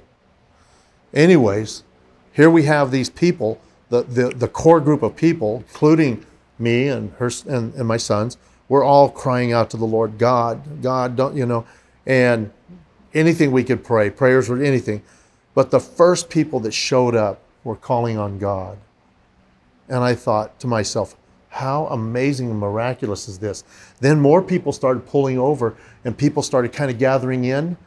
And I didn't see one person with a cell phone filming it, nothing. They were all just like this, just praying, like it was a big prayer group. The lady that was jogging, she says, I've already called 911. We thought, how long could that take? And it was just, of course, seconds seems like hours, but it must have been a few seconds. We heard, whoa, these sirens, whoa, whoa, whoa, come out. And it went, no, pulled up. And we looked out. Her accident happened about 300 feet from the fire department. Wow. With the ambulance guys. So they literally pulled out on the street to her. We didn't know that. We hadn't even looked at our surroundings. We were just focused on, and so her emergency services didn't have to come through Honolulu or from some, they were right there. So her accident was literally almost in front of an ambulance. They got her in. They said it was critical. He beat the side of the ambulance and he says, it's critical. She needs to get there as fast as, ASAP. That means full-blown sirens. Well, the problem we had was, I says, can my sons get in there? And they said, no, only you. So we're not allowed to carry passengers. You're the only one. You have to ride up in the front seat. So I looked at my sons, and these guys are shattered right now. They just watched their mom pass away. And I don't want to say, there's no other way to explain it, but when she breathed her last breath, her body, all of her bodily functions left her. Everything. She just, and I knew right then because I used to be a firefighter in Shafter. In my younger years, my 20s, I was a firefighter, so I'd seen people die out. She never breathed again, and her whole mouth was filled, overflowing with blood. Blood was just bleeding out of her, but no air bubbles at all, going either direction, nothing. Nothing from her nose, blood coming out of her nose, puddle of blood around her head. She had blood all over her little coat she was wearing. And so the miracle, what God did was instantly surround Mona and us with prayers. People began to pray, not gawkers. Remember, we're tourists. This is Hawaii. Yeah. But not one gawker. These were people began to pray for her. 2 young teenage girls came up praying and said, do you need help or be driven anywhere? Can we help? Do we need to start calling family members? And I was like, I couldn't think as ambulance guys. And I was like, no, we've done that. I'll take care of that. So that type of thing was happening.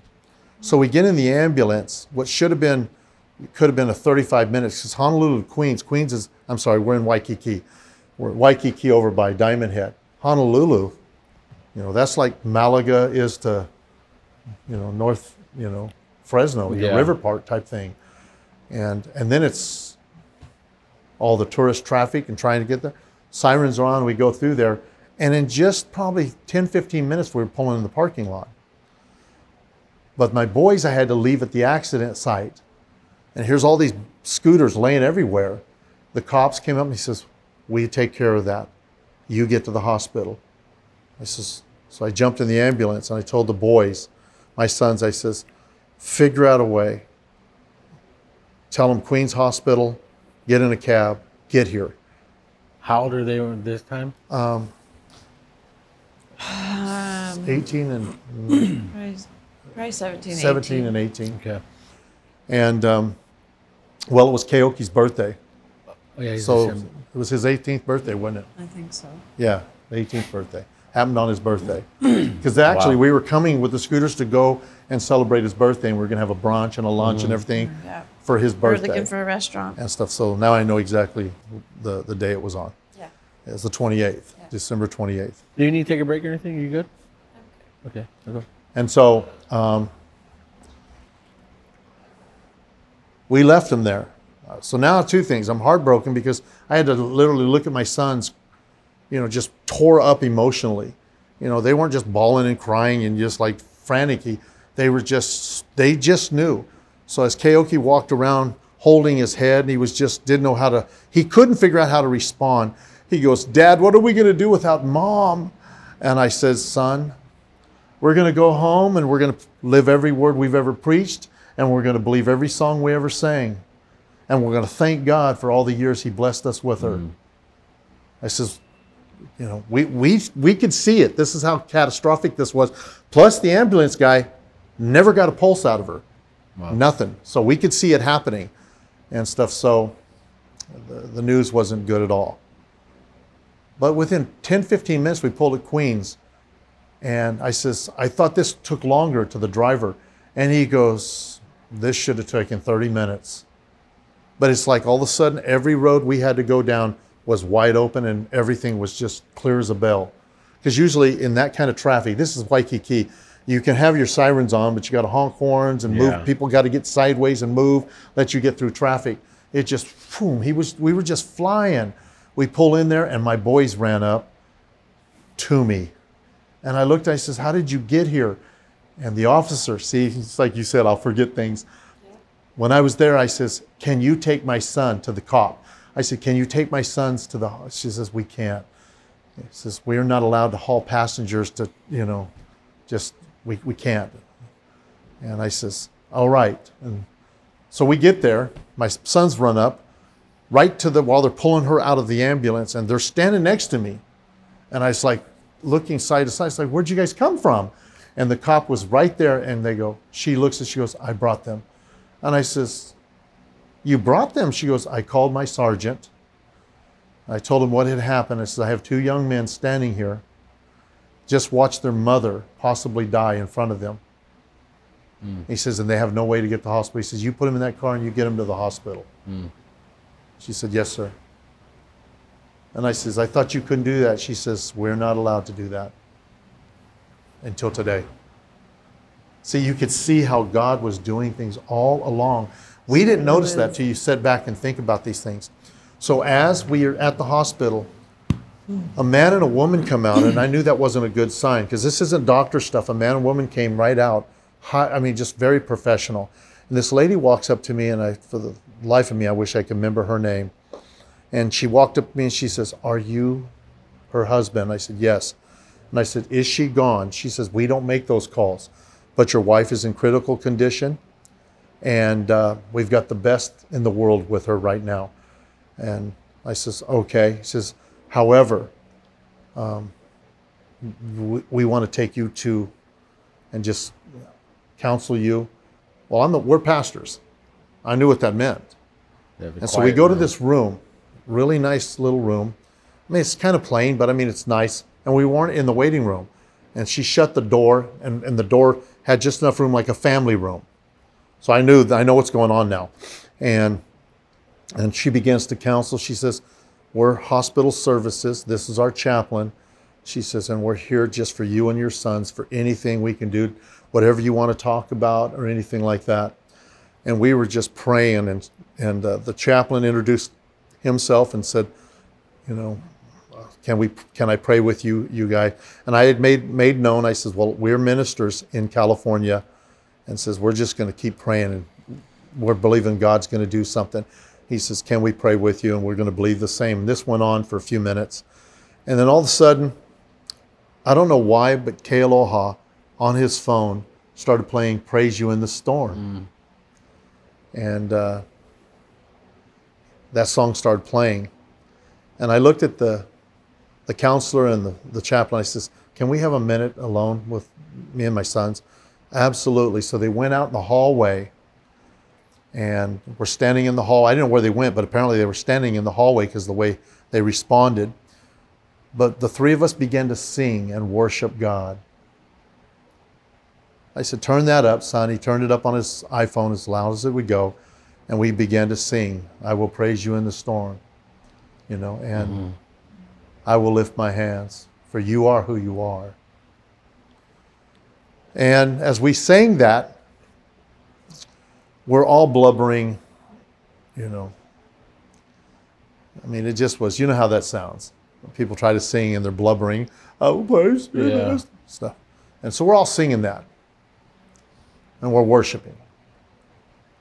And the lady opens the door and she goes, can we come back in? She motioned me, can we come back in? And I said, yeah. I just motioned, sure, certainly. They came in and sat down and began to worship with us. Not kind of like knowing the song. We played it at church, so we knew the song. But they were just kind of like, worshiping with us. And we got to the chorus of that song, As we were singing, the door opened up. This process of time now has been just right at 54 minutes is what the time limit had been. And they opened the door, and the on-staff doctor, surgeon, emergency services, which we didn't know at the time, they put 9 people on her. She came as a code red. We learned this while we were at Queens Medical, what code red meant. It means the most critical case of the day type thing, code red.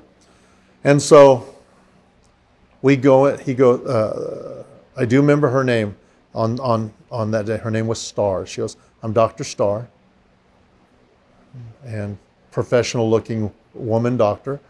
And I said, yes, we have her back. Well, my sons were like, oh, that's an answer to prayer. But she says, would you like to come see her right now? Now, being in the emergency services, I know what that means. It's like we have her back. You can see her heart beating. She's still in a coma, but you can say pretty much your last goodbyes. So as we went to the room, we began to pray and sing again. And all these doctors and nurses stood back and kind of just almost like they just were blessed by this. And so I was paying attention. I'm a pastor. Yeah. Though you can be in a critical situation, you can see the room. You know your room. And they were just moved by it. And I thought, okay, here's another miracle. The cops brought my sons. They come in. These people, beautiful people, come out. They take us to this room to comfort us. It's not like we just came to the hospital. It's like there's the waiting room. They just began to really take care of us like we were somebody, and which we were. We're royalty, Amen. We're royal. The Bible tells 1 Peter, we're royal priesthood. But they don't know that and stuff. So he calls me outside of the emergency area, and I walked out, and he says, "You're Marty," and I says, "Yes." He goes, "This is very critical." He says, "We have gotten her back a heartbeat, but she's been gone too long." Wow. And I says, "What does that mean?" He says, "We're going to monitor her and watch her, but if we get her back at all, she survives this, she'll be a vegetated state, and she'll never know who you guys are again." And he started explaining how long the brain could go without blood or without oxygen.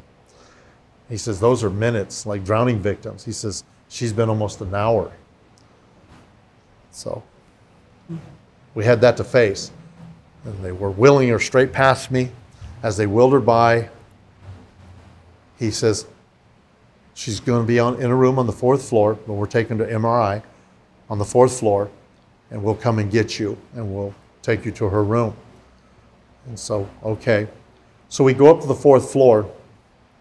We don't know too much about the 4th floor of Honolulu. Amazing hospital, just amazing place.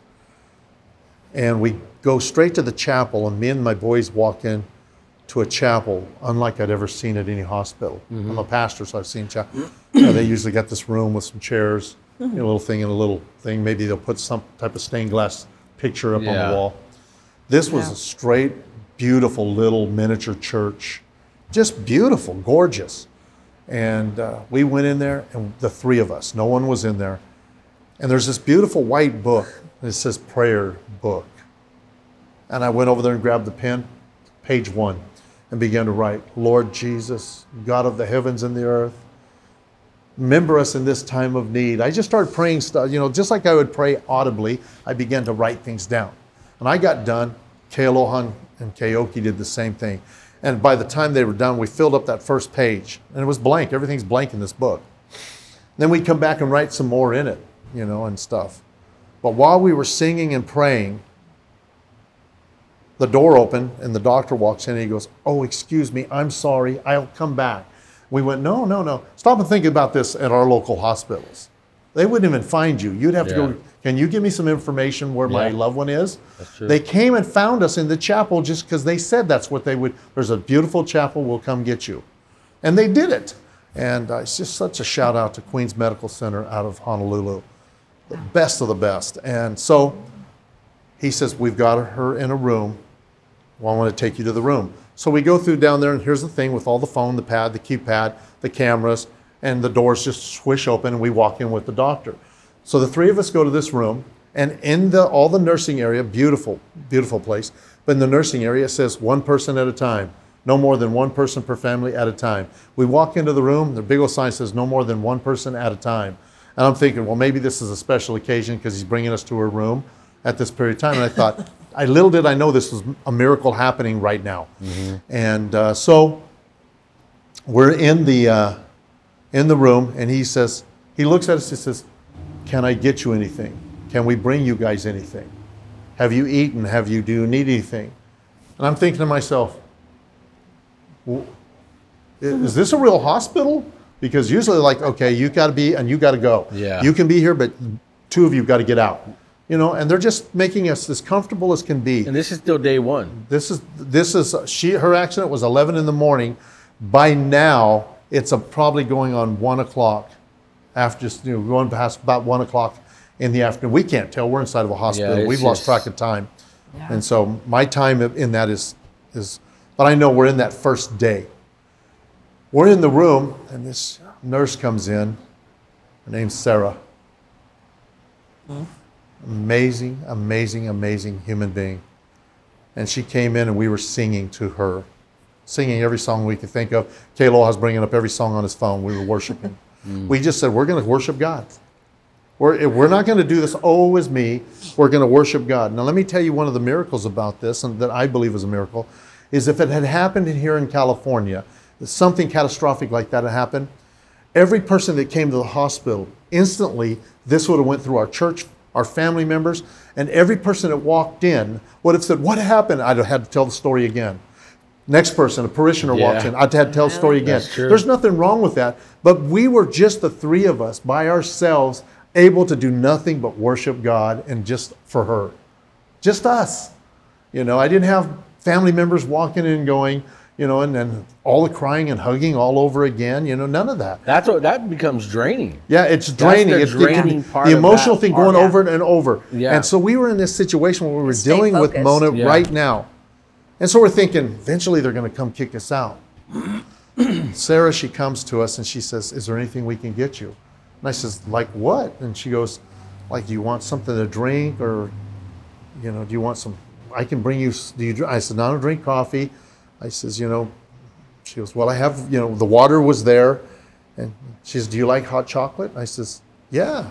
So she brought us hot chocolate and stuff like that. And it's just things that, it was very hospitable, but in a different way, because hospitals can be nice, but it's in a different way. Yeah. It was like, you're in critical care. It says everywhere, no more than one person. Then she came in there. She goes, do you guys need some blankets or pillows? Because in there, it's not set up for anybody to gather. There's a bed where she's in it and a chair. This chair folds out kind of like a clunk type thing. That's it.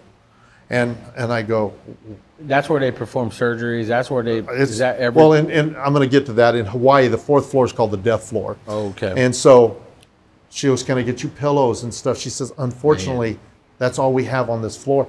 And I go, well, do we have to leave? She goes, no, you guys can stay here. You're fine.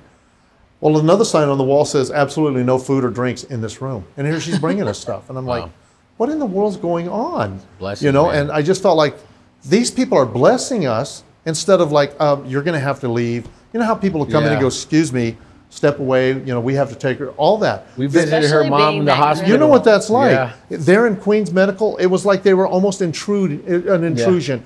They would open the door. Do you Like mind? they're in the way. Yeah, they were like, do you mind if we come in? Because we got to take her to X-ray. It's like, no, And she's like, thank you so much. It was just like that. That's It's like a crazy. whole different vibe. Very nice. And so Wow. That's good. we didn't understand it other than just how God was working it out. But as the day went on and all the phone calls had been made and everybody knows now, and Teen Challenge was one of the second phone call that came to Hawaii to me and was Pastor Marty, Teen Challenge Worldwide is praying for you. We didn't know when we got home, people wanted to meet her because she was the miracle. That they go, so you're the one we were called to the chapels. Says those that were in different time zones. They said, get up, you're going to the chapel. One of our pastor's wives is in critical condition. And they just started praying. And especially here in Reedley where they all knew who she was. Yeah. And especially down south with Ron and Ron Brown, who was my second connection. I called my family members, told them what had happened. They said, we're on our way. I said, you realize where we're calling on? We're in Hawaii. We're on our way. So they were on their way already. They grabbed clothes and were headed for LA to get on a plane and red eye out and stuff. So those things were happening at the same time. So the day's going on, we go into night, and we go downstairs to buy chargers because our phones are almost dead. We'd been texting and telling on the phones with everybody. And our hotel room's all the way to Waikiki, and we're in Honolulu now. Yeah, so you have to understand how that works out. It's like Clovis Hospital all the way to St. Agnes, is to like community in Fresno. So kind of imagine that, Yeah. We're in a whole different area of Hawaii now. And I know everybody kind of sees Honolulu and Waikiki together, but it's a pretty big place. And it's like a small Los Angeles. Yeah. And so I told the boys, let's go downstairs, see if they got any at the gift shop, any chargers. Went down there and we walked in and there wasn't. So we bought a few snacks and things. But Kealoha, my boys' faces are just red and their eyes swollen from crying. Just the emotional roller coaster they've been on. And there was a young lady at the counter, 16 years old, and she looks up at Kealoha and she goes, brah, you okay? And he goes, my mom's been in a terrible accident. And I have said, it's just, and she goes, can I pray for you? This is at the register at the store in the hospital. And he goes, yeah. He said, we're pastors. She goes, let me pray for you. This young girl prayed for our family. We got our stuff. They didn't have chargers, and we walked out. So the boys took a hike, and they started walking through Honolulu to try to find a place they could buy chargers. They were gone probably almost an hour and a half, 2 hours, because they had to walk so far. The hospital's in a business type of a district, It's not like in a downtown where you go stores. So they just kept walking until they ran into stuff they could find and buy some. They did. Got chargers. Came back, and so we're sitting in that night. Boys have been talking to people from home. I've been with her. We've been back and forth, all of us. Kealoha had taken her bloodied shirt and put it on and started wearing it. Because, Kealoha, he's still small frame, but he wore it, blood across it. He just kept wearing it, never took it off. And he went to the chapel by himself. And I'd sitting there, Keoki was sitting in the hallway, He was talking to people here from the church. And like a normal type of catastrophe, Well, I decided I'm going to go to the chapel, and Kealoha was coming back. And he was inside of critical care now. You know how it works with, what's the other one called? Intensive ICU. care. Yeah. ICU. Intensive care. Intensive went out of my head. Intensive care is 2 floors above us, and it's the 5th and 6th floor. They have 2 floors. See, yeah, remember this is Military Island. Yeah. So they got to be geared up and ready for another, if there was another Pearl Harbor type thing. So 4th floor is critical care, which is the death floor. The 5th and 6th floor are ICUs.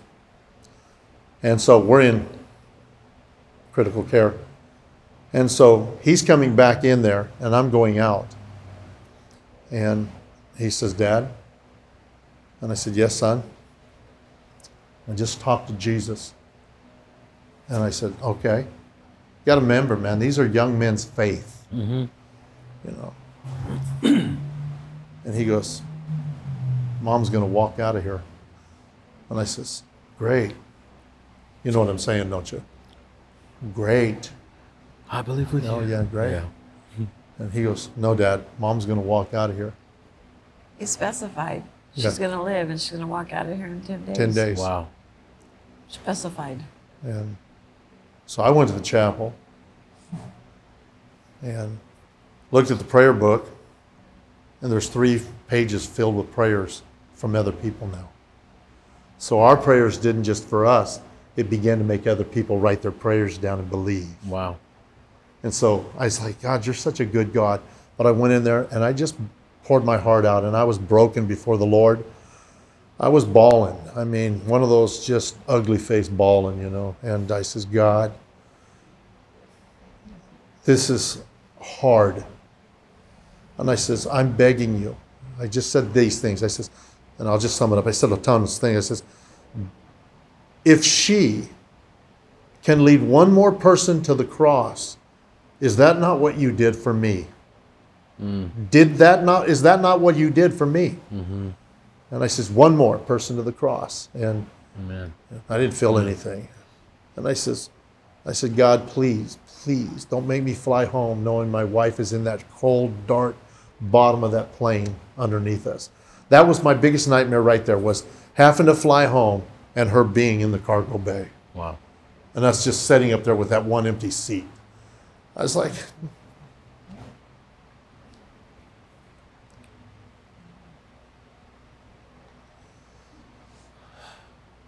and so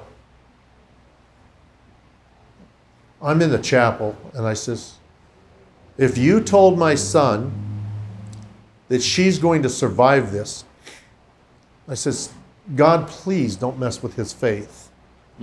See, I'm praying from a prayer from almost anger and my loyalty to the cross. You know, but you're just in a different place, you know. You're not angry at God. You're not angry at anything. You're just, why? Yeah. And then you go, oh yeah, I read the book of Job, but why? Oh yeah, I know Fox's Book of Martyrs. I know people have struggled through this. I know this and stuff. So you have to keep sucking that down and going, I get it, God.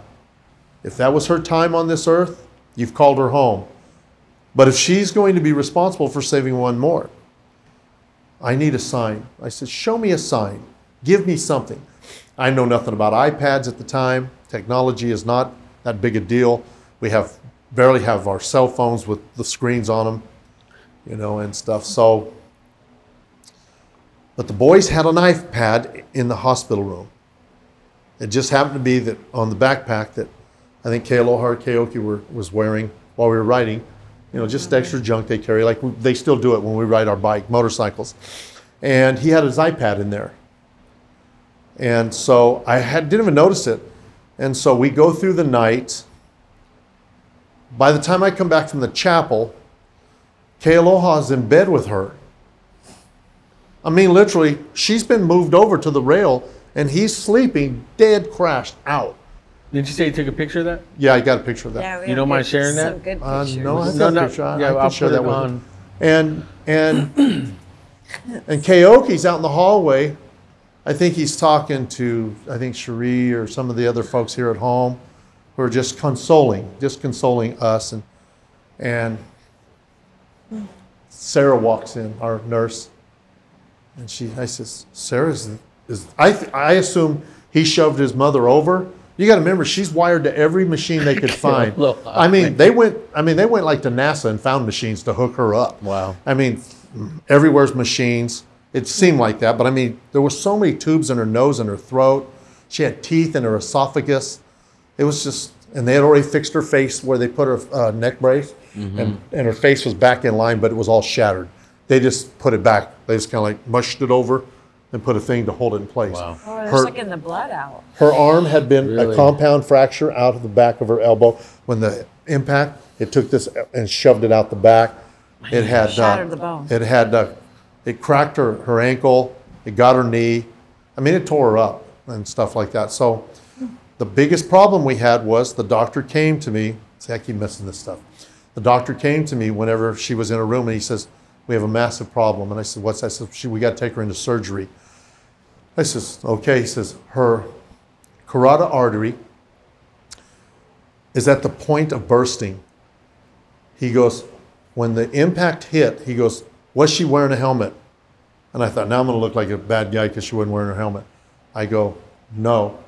And he goes, "That's miraculous." And I go, "What do you mean?" He goes, "The impact of the helmet, what happened to her? A helmet wouldn't have saved her. These are these little bonnet helmets. She hit here. So you understand, these are these little, Yeah, like a turtle shell. like a turtle shell. Yeah. She hit right on her face, so the helmet would have done nothing in this accident. You know, it wasn't like she went head on with the Yeah. top of her skull. It hit her again right through here. And just split her face open. And so, and I go, "What's that mean?" He goes, "Because the impact of the hit shoved her head so bad that it stretched the carotid artery, and now her head has come back. It's like a hose that's kinked." Yeah. And I says, "It won't go back into place?" He says, "No." He says, "Our veins are like cellophane, not like rubber bands." He says, "You stretch them, it stays stretched." He goes, I says, what do we do?" He says, "We have to stent her carotid artery because she can have a stroke at any minute now." And she says, "Or it could burst," all these things he was saying, what could happen. And I says, "Okay." So that's what we're scheduled for. Now she's going into this emergency surgery to have this fixed, a stent put in. So she's all taped up, her elbows all taped up, her legs all done, and she's on these machines. They come and roll her out again. And they take her to MRI and bring her back. And, oh, by the way, she had this here impact. She was bleeding on her brain. Her brain was filling up with fluid. And the impact of her going straight to the back of her head on the road, she had cracked her skull and was bleeding inside her brain here. So all this fluid so they were going to have to shave her head, Starting doing to swell. like that. And I saw that happen to my sister, where the eyeballs, everything's. Yeah. But Mona still looked normal, other than all of her injuries. And he says, so they took her to the MRI again. I thought, man, this has only been like an hour, since you guys did this. And she came back to the front of the room, and he came to me and he goes, "Whatever you guys are doing, I need you to keep doing this." And he went to Sarah, our nurse, and he says, "Are these guys, is everything okay in this room for them?" She goes, "Best we can." He goes, "I'm sorry, this is all we have, but if they need like extra chairs, can you get them whatever they need?" He says, "Because your praying and your singing is changing everything in her body." Wow. And I went, "Well, what happened?" He goes, "Her carotid artery is almost back to its original position." I says, Wow. I go, "How is that happening?" And he goes, 40 years I've never seen this ever happen." He says, "But it's going back." He said, "That's not even that." He says, "The swelling on the brain has stopped and the fluid is dissipating." I said, "Where's it going to?" And he goes, "That's why we're still looking at these." And he says, "And the same with the front." So in other words, all of it had stopped and it was going back. Now let me ask you this, because again, a lot of people can't get, past the situation, and again, this is kind of like the put up or shut up, it's like, hey God, like you said, loyalty to the cross. I want to wail, I want to panic, I want this, but you got to talk about a level of foundation and maturity in your faith. I wasn't about to let my boys see me panic. Yeah, see, I wasn't going to let them see me panic. I had to remember, I wasn't only their dad and her husband, but I'm also their pastor. Yeah. And that's things they had always said whenever, like birthdays or pastoral appreciation, they would always say, he's not just our father, he's our pastor. And I had to show them, again, strength and stuff. I was hurt. I was tore up inside, but I had to walk that walk of faith, regardless of the results. Regardless. Because I remember talking to you, and I was like, you seemed, obviously you were telling me what happened, and I called you, but I told Laura after I hung up, I was like, he seemed fine. Like, he seemed like, his faith was, he's like, Jose, just, we're at where we're at, and just. Well, we had already been into, I remember when you called, we'd already been into, I think it was the first day. And later on in that evening or afternoon when everybody started finding out. And our phones started blowing up and our text messages. We couldn't even handle the amount that was coming in. So we were answering calls we felt that was the most important. So if I answered your call, that meant something, because I thought, oh, look, Jose's calling. Yeah, that's important to me. Amen. And stuff. So, but we were tired and exhausted, emotionally just drained. So you get to a point where you're just like, I talked to her brother and I was super calm. I said, Brian, because we had just lost her little brother 6 months earlier. Wow. He passed of leukemia at a young age, and stuff. So I thought, this is too much for, My mom. her mom. Family. I said, Brian, I hate to tell you this. But Mona's been in a critical accident here in Hawaii. I said, we're in the hospital. And it does not look good. She's in critical care. And they're doing the best they can for her. And he responded, he goes, oh my gosh. I says, don't tell moms. I said, please don't tell her. After Brent, I said, she doesn't need this. I said, just let her know that Mona wrecked her scooter and she had to go to the hospital and they're treating her. Just says, we don't want to hide it from her. Keep it real basic. But just basic. She wrecked on her scooter and she's at the hospital and they might keep her for the night. Type thing. And he was like, definitely. And so that's the way we were dealing with things. By then, all of this catastrophic punch in the throat type thing was over, and it was all about, okay, we got to deal with what's in front of us. We got to deal with it right now. Mm-hmm. So people were calling, and it probably was like that, like, hey, how are you doing, Jose? Oh, man, I'm sorry to hear about Sister Mona. Yeah, we're just praying and believing. Just got to keep believing. And you think, man, that seems pretty calm. But that kind of goes back to the accident. We never, ever lost it. We just never did. We had to walk that walk. Man, Job just kept coming to my mind. I kept going, do not think you're special. Do not think that, oh, why me? How come this happened? Selfish, oh, Lord, man, I've been a tither. I've been a pastor. How could this be? Rains on the just as well as the unjust. And I thought, if her time is up on this earth, thank you, God, for the 30 years you gave me my wife. And that's what I told my sons. Thank you, God, for the years you gave me. Man, instead of complaining about it, thank you for the 30. Yeah. And I said, we're going to thank God. She's your mother. Well, how do you say that to the average person? Obviously, again, it's a relationship in God. It's foundational. It's your maturity. It's in. I know this is a spoiler story because she's sitting right here. Yeah, she's good. Yeah, she's good. Right. Clone. But how do you tell the person that's weak in the faith or the non-believer, hearing this is a lot, Pastor Well, really, to me, the story is greater to the church. The non-believer can choose one way or the other. Yeah. They can believe or not believe. They can look at happenstance and go, it's just a case of coincidence after coincidence after coincidence. Because it didn't stop. It just kept happening over and over. Yeah. Or it wasn't as bad, but yet we have 300 pages.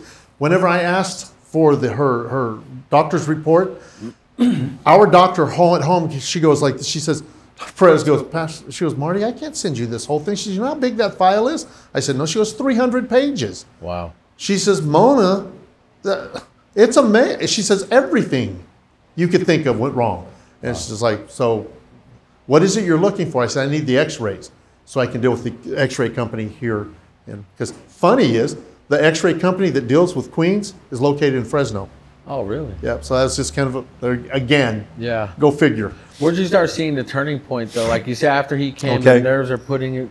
Well, the reason it sounds like, and I apologize if it sounds drawn out, But I want people to know that God, the steps and the dominoes, just Yeah. like when you The line up back dominoes, you push one, it just keeps going. Ta, ta, ta, ta, ta, ta, ta, ta, ta, ta, did ta, so ta, much. all the Yeah. way from the first lady jogging to the people that started praying. I think that's crazy all that of you're it fully just- aware of all that happening at it once. just kept happening. know. It wouldn't That's- stop the police officer that was told she couldn't, could. The counselors. These things kept happening over and over again. And we could see it all of a sudden happen. And all of a sudden, you could tell God was doing something different. Whenever the doctor came up and looked at me and he says, I'm a believer. And I says, praise God. He goes, and God's doing something special here. He says, so whatever you need to do in that room, I've told all of our staff, leave that room alone. And so Wow. we were completely different. And that gets to a whole other that's story favor, man. of the way we look to everybody else in the hospital. And so the first night's coming through, and we're coming towards morning. And as it's coming up, and I'm like to talk about the whole 10 days, we'll just jump, and here's when it all happened. What happened was, it's coming to the morning, and I'd asked God for a sign. Give me a sign. And Kealoha pulls out this iPad. And I go, can you go on Facebook on that? He goes, yeah. And I go, can you do Facebook Live on that? I says, that thing they do now? Because see, I didn't know that much about it, but I knew people were doing things like now it's everybody Zooms, your phones, everything. But I said, he goes, yeah. And I says, okay. I says, we're going to make some phone calls. So we start getting on the phone. It's still morning. I start telling everybody at the church. Tell everybody at the church. Start calling everybody. Put it on social media. At noon, straight up. Synchronize your watches, your phones, everything to noon, or you're going to miss this. And so he goes, okay. And I says, now shoot this. And he shot a thing. He goes, I says, I want to talk to all of the believers there at our church. I didn't realize, we're, of course, Facebook, they can see it. Pastor Seth Pancras from the Baptist Church here saw it in Philadelphia. We had people in Arizona, all there's Pastor Marty, here see, and now they're watching it because it's my face. Yeah. So they're seeing it going, wow, his wife was in a catastrophic accident yesterday and now he's on Facebook. And so that was a big deal. And so I went on Facebook and I says, I need all you believers. I said, God's going to do something special. I don't know what it is, but he promised my son in 10 days, she's going to walk out of this hospital. We're going to stand up and believe by faith, and we're going to pray at the same time. I says, noon, California time, noon, going to be 10 o'clock here, because we're 2 hours in the winter time. And I says, straight up, we're going to do this. And so we were watching the clock come around, and as it did, he had the video ready to go, the thing ready to go, and he had his phone, and he played Praise You in the Storm, and we all started singing Praise You in the Storm. It seemed like we had a choir in that room, but come think of it, it's just us. It was just the three of just us, Wow. And we're singing, doing, and I will praise you in the storm, and I will. Well, Sarah came in and started worshiping with us, our nurse. Little did we know through that night, she was an Assembly of God girl out of Waipahu, I think. Really? Yeah. The Assembly of God girl out of Waipahu, So here we are, our nurse, all of us are in the same place, and we're all on the same page. We didn't have one type of nurse, doctor that was like, we're not going to allow this. Never once did we have that at Queens Medical. And so I remember her standing kind of off, and I was on this side of the bed. Her head is here, and so I would be her left side of the bed. And I'm sitting there, and we're singing this, and Kealoha's standing there with that iPad, and he's singing also, and the phone's playing, and we're singing, and it gets to where the chorus goes, and I will praise you in the storm, and I will lift my hands, for you are who you are. And no matter where and all of a sudden we were singing this, she in a straight up catatonic coma. Catatonic coma. Never going to ever be anything again. She sits up in the bed and she goes, and of course her mouth is filled with stuff, and she looks like, what's going on? And I go, Mona? And she looked at me, and I go, Mona. And I said, can you hear me? And she looked straight at me. I'm like in the bed. She goes, now we know she can hear the English. We know she comprehends that. And I says, Mona, do you see Kealoha? And she goes, and of course you got to imagine, this is catastrophic to her head. So her eyes wandered so hard, she went, I said, do you see Kealoha? And she just kind of, I said, can you move your feet? And her feet just started kind of like fluttering. And man, the doctors came in. He goes, what's going on? Because all these alarms and stuff, her heartbeat was raising and racing and stuff like that. And as wonderful as it was, she started getting like, I go, calm down. And they had to put her back. Now Do you remember that moment? No. But they have to induce her now because she came out of that coma. I mean, they didn't know. We'd already planned to start living there. However long it took to bring her out of this. When we got her balanced, I was going to go start looking for a little apartment, send the boys home to run the church. You guys go home, take care of the church. I'm going to stay here with Mom. She's in a coma. Yeah. And all of a sudden she comes out in the 23rd hour. She comes out of this coma and they come in and the doctor goes, we have to put her back under because she's going to, you know what? It's like somebody's choking you with all these things and stuff. And she's looking around and I grabbed her hands. I said, Mona, I says, and you could see this bewildered, like, what? And I says, you fell off of your scooter, hit your head. So we brought you to the hospital. We got to get you better. And she just had this panic look on her face. And I said, Mona, do you understand me? And she goes, you fell off your scooter and hit your head at a very basic level, childlike. And I says, we got to get you better because we have an appointment.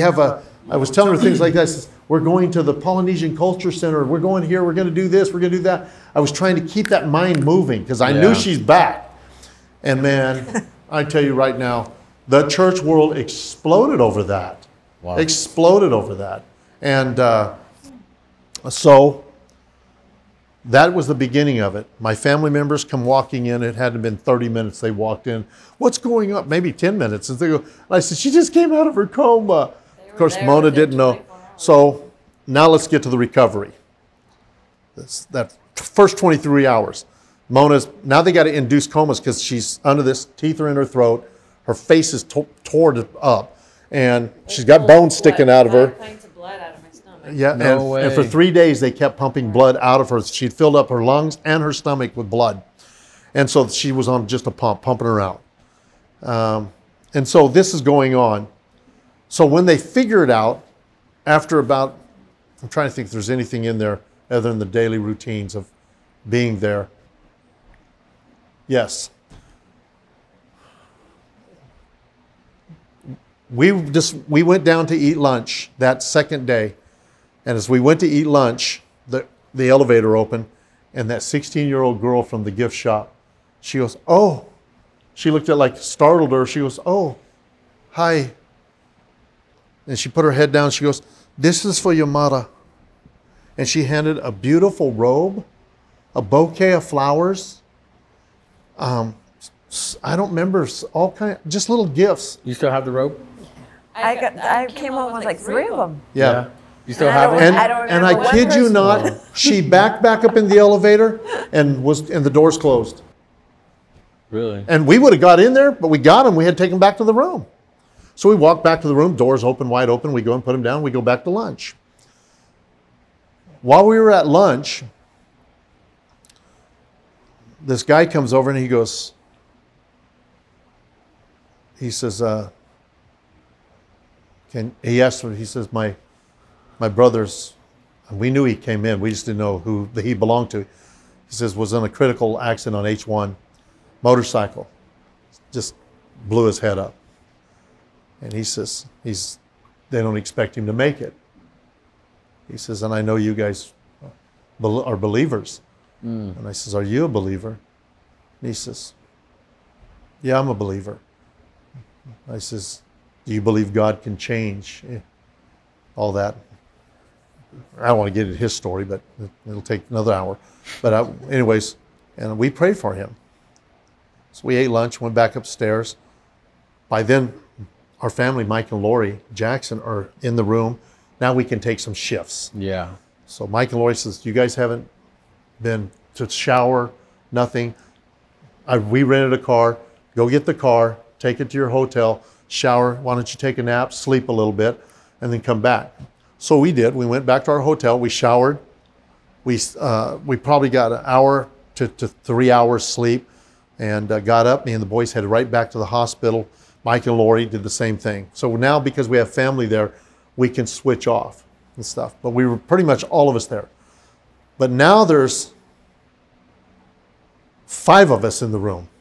Wow. Not one time where we were asked to leave that room. And every time we went back and forth, wherever we were going, to the cars, to go run an errand, to go to eat down in the cafeteria, we just came and the doors went shh. Then you go shh. Everybody's using phones and dialing numbers. So about the middle of the week, I was out in the waiting room, and I don't remember what for. I think a game was on. Oh, it's during the college season. Okay, yeah. And so I like national, the playoffs and all that stuff. And so we went out there and we were just watching on this big screen TV, and because no TV's in the critical condition. Ain't no need for a TV. Yeah. Everybody's in a coma. And one person at a time, you're not going to sit in here and watch television stuff. So we were out in the waiting room and we were watching this game. And a lady walks up to me and she says this, and I want people to understand this. This is just the favor of God. She walks up and she goes, "Can I ask you a question?" I said, "Sure." And she goes, "Who are you guys?" And I says, "We're pastors from California, in Selma, California." She goes, "No, who are you?" I said, "Pastors, what are you what's going on here?" And she goes, "No, I mean, who are you related to, or what's going on? Are you someone famous?" I says, "No." I says, "I don't think anybody knows us, And she goes, "Something's different." And I go, "Why are you asking me this?" She goes, "Because you guys go everywhere around this hospital, and when you walk down that hallway, those doors open for you." She says, "We can't even get in there. How are you doing that?" And I says, "Honestly," I said, "that's just the favor of God." I said, "We haven't asked for one favor. That's just the favor of God." And honestly, we spent the whole time in critical care and we never saw visitors ever standing around. And our room had 5. The one wife crying, one brother, one son, one daughter. That's the way it worked constantly. It may sound unfair, but that's what you call the favor of God. Yeah. And she just goes, "No, I get it. But you're just somebody." I says, "I'm telling you." Who are you related to? I'm telling you. And those type of things. That's crazy. We just, didn't. So we get in about the 7th day of the week, and Mona's coming along pretty good now. And they take her to surgery. They bring her back from surgery for her mouth, and she's wired shut. And the doctor calls me over. We happen to be out in the waiting area again because we could relax out there. Her room was no place to sit. So when she was doing anything they were doing, we would go out in the waiting room, sit around, or go to the cafeteria or do something. He comes by, and Dr. Haynes, he stops and he says, he said, "Marty, can you come here?" By this time, everybody's on first name. We know everybody. And he goes, "Does this look like your wife?"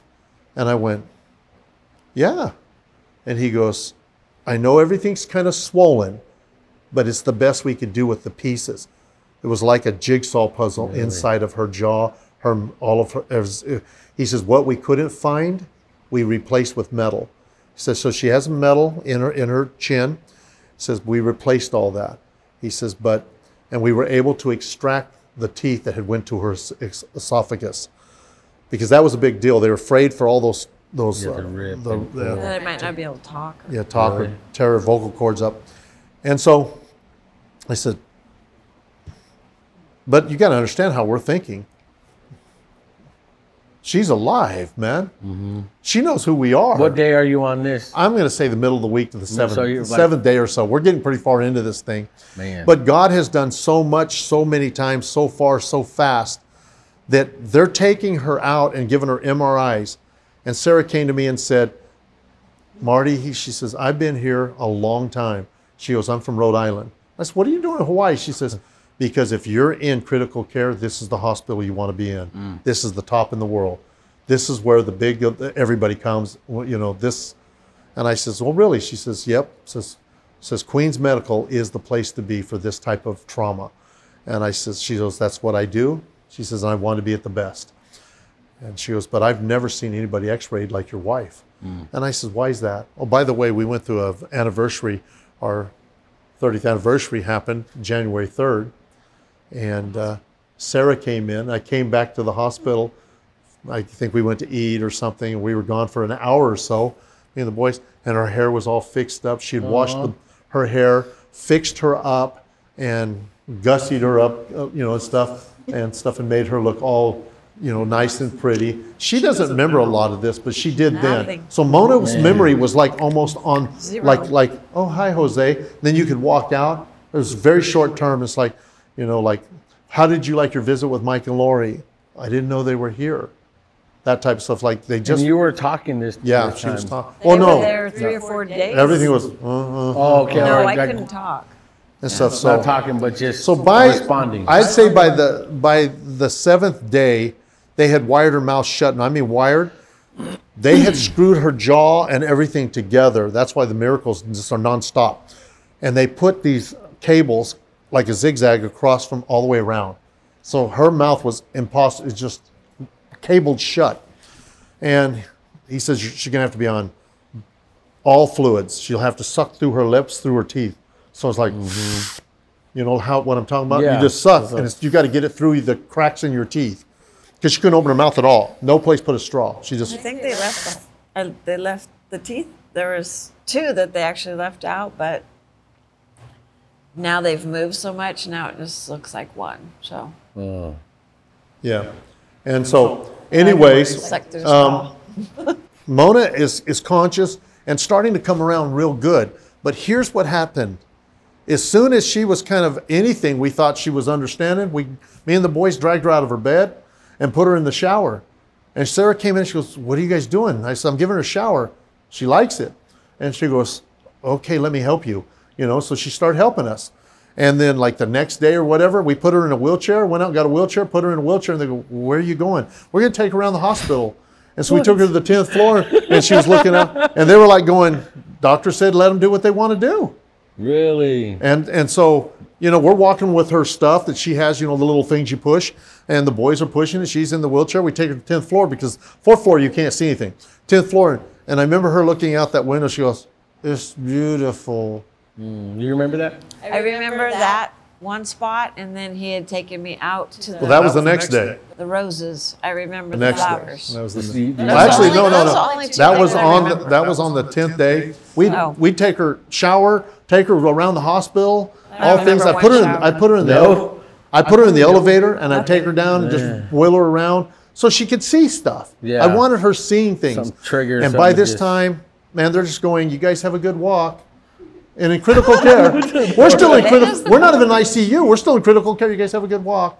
And it's like be acting a little bit. I'm not surprised that this is like you're doing this because That's the way it is. that's the way you are, and Oh, whenever Kealoha was born, tell him about that. Tell him what I did when Kealoha was born. well, I remember you said you snatched him, and you're like, She "Hey, had come it. on." Yeah, she cut that. He goes, you want to cut the cord? And I said, you probably need somebody more qualified. And she goes, no, you could do it. And I said, no, I'm not doing that. And so they cut the cord, tied, did the everything. When they handed me him, I took off out of the you waiting said room. I was like, They all of a sudden she's coming. No. I was like, what? And I walked out, and here's all my church, and I go, look, and they're all going. I don't think you're supposed to be out here with that baby. that baby just came out of the womb. See, I'm not surprised. with my son. That happened. Well, That you know, happened. Pastor Marty. Yeah. There you Yeah, go. see, that's awesome to hear. But we did. I just started doing things. Me and the boys started doing things Faith, man. without ever asking anybody because we could tell what God was doing. It was amazing. By the way, everything in her head healed up. Carotid artery, nothing. Gone. Really? Went right back into place. All these things happened. Of things that people said that can't happen. And they did happen. And so now she's this big thing at the hospital of going, you're not going to believe what's happening in their room Really? and stuff. So I guess it's better and that. so this is all happening, and so the 10th day, I take her, put her in a wheelchair. I said, we're going to take a walk, go get some air. Okay. Says, if you need anything, let us know. All right. So I walked her out of at the end of the hall, there was a glass door went out to a balcony area, kind of for people if they want to smoke or something. I don't know. But it was a really nice little balcony, but it was just a glass door, and you walk out there. And I pushed her out there to be in, and I put her right in the sun. Let her get some vitamin D. Just put her in the sun. And I can just remember her looking up and just going, being, like that. And then we walked down, put her in the elevator, went back out through the rose garden where the cafeteria is. That's where you remember all them roses. Yes. Yeah, I didn't And know there was, where it was in other at. words, you go to the cafeteria, you had to go out of I one area remember to the another. roses. And they had this arbors filled with nothing but Hawaii. You know, it's flowers. It smells beautiful, everything you go through and you get into the cafeteria. Well, there's a handicap ramp there, and I was pushing her in the middle of this arbor, and I turned and I went out the parking lot. We went out on the corner of Queens Medical on the bus stop bench, just sitting on the corner. Me and her with her wheelchair, we're sitting on the bus stop bench and just watching traffic go by Really? and stuff. So I, You know, and I so don't she got remember. back in her chair. Man.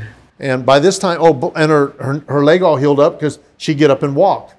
And So day what you were walking? 8, 9, or? probably 7? the third day, I had her up moving and getting stuff like that. What? She didn't know it, I don't know how much. but I was like, I know it I'm going to wasn't- give her a bath. That's going to make her feel better. And you know, those things just made her feel better and stuff. Because once I Walking knew was a challenge. once I knew I she bet. could stand up, I knew that hey, then we're going to be motoring and stuff. So Physical therapy yeah, now. well, that's, but you just Tell about mentioned the that. X-ray. And so we come back to the room, put her in her room. I get her up on her bed, sitting on the side of the bed. They come in and says, they were waiting for her to come back. Says, we got to take her to X-ray. I was like, okay. Because they kept X-raying all these broken and stuff. Took her to X-ray, and she was there probably 15, 20 minutes. Didn't take long. They wheeled her back in, got her out of the chair, put her on the bed. The guy walks out, this orderly kind of, or whatever, intern walks out and is gone. And wasn't more than a minute or so, walks in with a wheelchair. Well, she's got to go to X-ray. I said, she just got here from X-ray. Oh no, the doctor wants her back. And I went, oh, okay. Put her in the chair, took her to X-ray. Came back from X-ray. Now we didn't think, I thought, the 10-day thing, what's the, whatever. If we get her out in 12, 15, 20, I'm good. But I kept going back. Kayla Huss says, God says she's going to walk out of here in 10 days. I'm thinking, you realize we're looking for apartments, don't you? But nevertheless, she goes to X-ray. She comes back, put her in the bed. She's sitting there upright, just sitting on the edge of the bed. And the doctor walks in. His name was Dr. Haynes. He walks in. He goes, come here. And I get up and I walk around. I go, what's up? He goes, let me show you something. You know how they do the X-rays on screens now? It wasn't, I always act like they put, but it doesn't. He just went click. And I go, okay. And he says, see that? And I said, yes. And he said, you see that? I said, yes. And I said, what am I looking at? And I was looking at both of them, trying to compare it best I could. He goes, here's a compound fracture, and here it's gone. I want to tell you, everybody, this. Compound fractures just don't heal with Band-Aids. They took her to, they were taking X-rays because they were going to do surgery on her, and we thought she would have to be in at least another 3 to 7 days as that surgery. And Did they say that? 2 pins? he brought it back and he goes, this is when she came in, and you could see you could see the skin and everything. He goes, this is today. And I went, so she's healed. He goes, there's nothing there for me to operate on at all. The bone was shattered, and then it was back.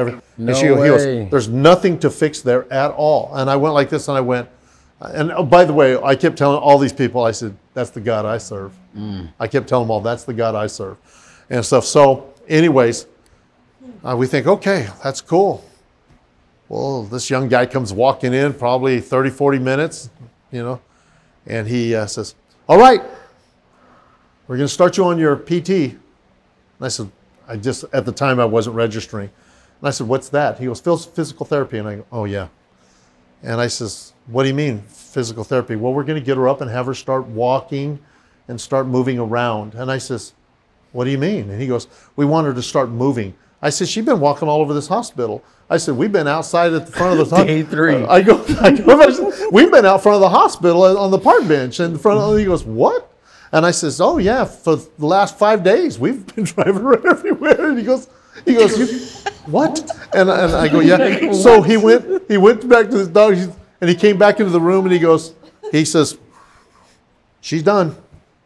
Well, actually, I got pictures of her. He says, I want to see her walk around. So she went out and walked around all the nurses. Send me those pictures. I don't remember this time code. I want to, if you can send me. I think I got them. But anyways, and she was walking around, and she had a walker, They put her on a walker, and she was walking and smiling at the nurses and stuff like that. And he goes, okay. And he signed off PT. Is that? So her PT lasted like 15 minutes. And good to go. PT. So the last guy on the list to fix her was her arm. Wow. Everything else had healed. And Dr. Hanks came in, he goes, there's nothing here to fix. And I says, so what do we do now? He goes, I'm going to sign for a release if you want to go home. And I go, yeah, we want to go home. He goes, I'll get the release in order. And so I go, okay. And so he starts his release. All that stuff, we have to wait. It's going to take a couple hours to get all this paperwork and everything done. And I'm sorry. No, you're good. And so we're getting ready to leave, getting all of our stuff together because we compiled a certain amount of junk around there, you know. And they come and they discharge Mona. And I kid you not, I've never seen anything like this in my life. When they put her in a wheelchair, because you know how hospitals are, they put her in the wheelchair and wheeled her out of her room. She got a standing ovation from all of the nurses, and they began to clap and applaud. And let me tell you why. She's the only person in that 10-day span we saw leave alive. Wow. Me and my son seen every Fourth person floor. die. Not one survived it. Nobody survived that. Now, I'm not saying no one ever survives, but in the 10 days we were there, we didn't see one success story. Now, it could have been somebody was there that went longer than those 10 days. But there was a gunshot to the head, black bagged him. Same thing with the motorcycle guy. He ended up in a black bag. And we, Oh, didn't matter. oh yeah, there's that one. And we stood in the hallway and watched, just kept our heads down and just praying for the families. But I mean, we would just stand there as they would just take their bodies out, you know, and just like, we're so thankful, so thankful. And they're crying, and the amount of hurt and anguish these families suffered by these accidents and stuff and critical things that came in. They couldn't save them, you know, we're so sorry type things. And here we're walking out. So they all stood up and gave her a round of applause. And we went through those doors open for the last time. And as we walked out, everybody knew us because we'd all been in the same ordeal in the waiting room. They didn't understand why we got to be in there, and they all had to stay out in the waiting room. But we come walking out, and here she's coming on a wheelchair, and everybody in the waiting room, which is probably 10 to 12 people, they stood up and they went, started clapping. And they went, you guys go. And just, it was, to me, it was like a great testimony because by this time everybody knew our faith. And I mean, I was hoping God would for them. But by the time we left that floor, that prayer book was almost filled. Wow. Of people putting their prayers down. One time we came up the elevator and a guy looked at the boys and they could tell. He goes, you guys okay? Local. And he says, my mom's been in a critical accident. This was early on. This was like the second day. He said, my mom was in a, same day that we had the thing with the girl at the, oh, by the way, we never found her again. We went to the gift store to find her probably every day. We never saw her again. Wow. When she backed up in that elevator like an angel. And he goes, what floor? He went to push the button. And Keoki goes, number 4. And he goes, he pushed, he goes, brah, I'm so sorry. Nothing, brah, good come off the 4th floor. My family, pray for your family. Those things happen constantly. And it wouldn't How stop. many body bags they would Oh, watch yeah. go out. And so we're coming out and we're going through the lobby. Left and right. And I'd already sent Keoki for the car. And we by then had a car. And Keoki had it there. We go out the front door. We got to the front doors. And I said, hold on. I stopped the nurse. And he goes, and he stopped, like, sure. And I says, my son, the Lord told my son 10 days ago that she was going to walk out of this hospital. So she's going to walk from here to that car. And he goes, are you sure? He says, I says, I'm positive. So Mona gets up out of that chair. She looks over, we're filming on the phones. She looks at the iPad and she goes like this. wired shut, can't say anything. And she walks out the doors and she gets into the vehicle. And we were I done. remember that just faintly. Okay. But here's what was happening here. And Sean, I think, and Letty are in those videos, is we were having a prayer vigil that night. They were all in this church. And I'm not remembering the days and times what was happening here. But I called back and I says, Alexia was in the booth. I said, Alexia, if we send you something FaceTime, can you air that? She says, yeah. What do you have? I says, I'm going to send you something FaceTime. You just put it on the screens. Now, we don't know what's happening in California. We did when we got home. And Mike Jones from Teen Challenge was preaching. and I says, whoever's preaching, you have to interrupt them. I says, I want you to put this on the screen. Just take. And she goes, okay. I says, you tell me you have my authority. And so apparently she did. And you can see it now that we got to watch the video. But she says, Pastor Marty wants something on the screen. She goes, most definitely, yes. And so everybody's sitting in here. And they had just bits and pieces of this story and stuff like that and was keeping updated best they could. You know, everybody by now knows Mona is on the recovery stage. And everybody by now has known that has come, that she'd walk out of there in 10 days. We were sticking with it, you know. And she put those on those 2 TVs. This place exploded of cheering and praising God and stuff like that. And it showed Mona live, real time, walking out of Queens Medical Center and stuff. So it's a great story. When we got to our hotel, let we stay one more night, and she was in the room. Remember, this is critical care. She was dead. Yeah. And she's going, she could hear the aloha music, the luau music going on at the beach, because our hotel was on the beach. And she goes, what is that? I'm sorry for the cameras, but she goes, what is that? And I says, they're having a luau on the beach. A lot of Hawaiian music. She goes, I want to go. Oh. I'm going, what? She goes, I want to go. And so we get her up, take her downstairs. And I thought she looked beautiful. But you look at those pictures we took that night, I thought, we should have had our heads examined, taking her out looking like, I mean, she looked like she was, like, no wonder, you know, she just came out of, you know, the grave, you know, and it's like, man. But, you know, for us, that was. She had to go get me a new swimsuit. Yeah. You went swimming? The next day. They just, I don't know. No, she didn't go swimming, but what she did is, They just went and got me a swimsuit because she goes, I want to go in the ocean. in 10 days. But anyways, we were in that luau, and they're playing the music. We get done, we go up. I says, babe, you need to get rest. So we go up there. Our last night, the next day, it's just this thing. I'm in Hawaii. I want to at least say I touched the ocean. She goes, I want to go to the ocean. Man, Mona. And I says, all right. So we go out there, and in the sun, we're holding hands. I wish this would have been videotaped. And we're walking down the just Waikiki on the edge of the water, me and her. Just walking, and then the next day we flew out. So we get to the airport. Mona can't stand long. I mean, again, she's had all this damage to her leg, ankle. So we're standing there. It's just your energy. Comes up and Yeah. I have a sign, has my name on it, and I said yes. It says, and had a wheelchair.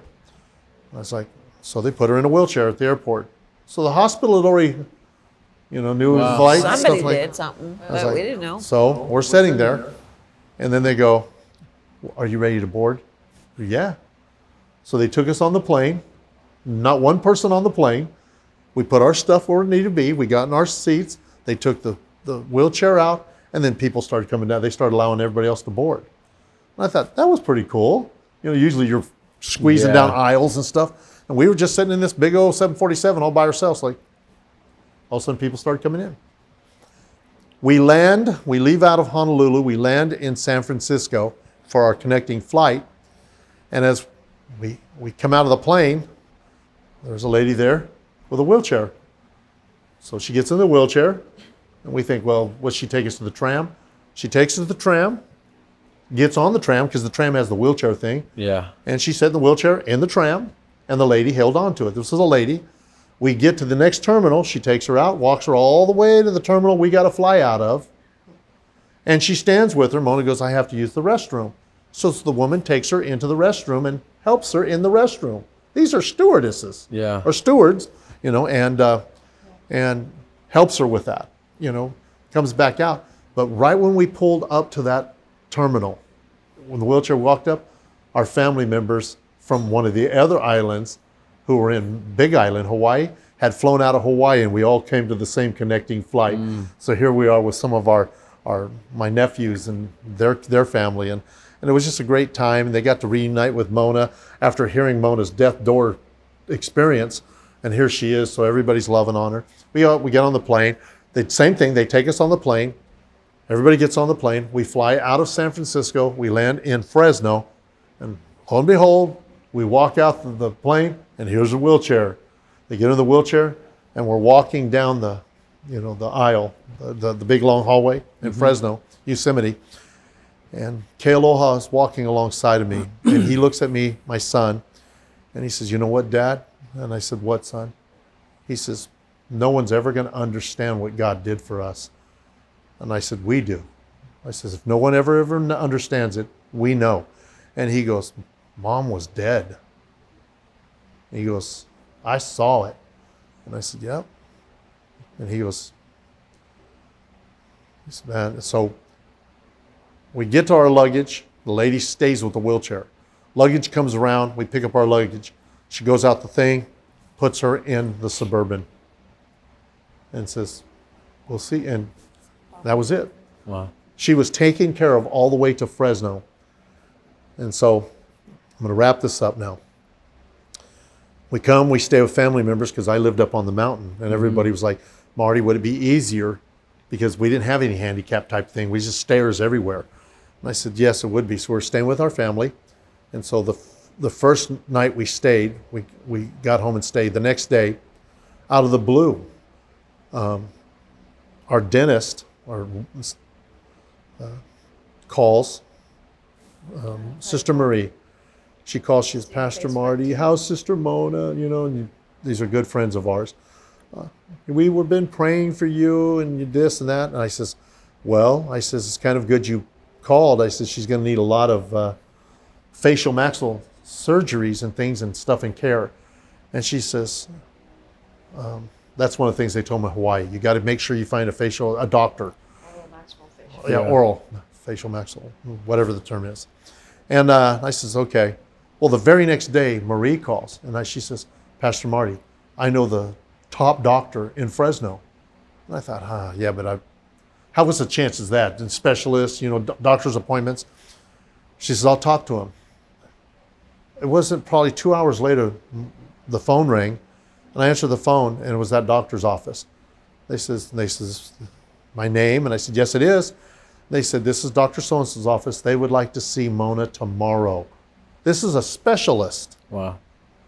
Now remember, she had her surgery all of this on day 7.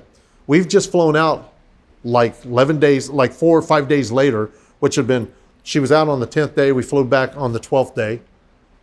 And we're home.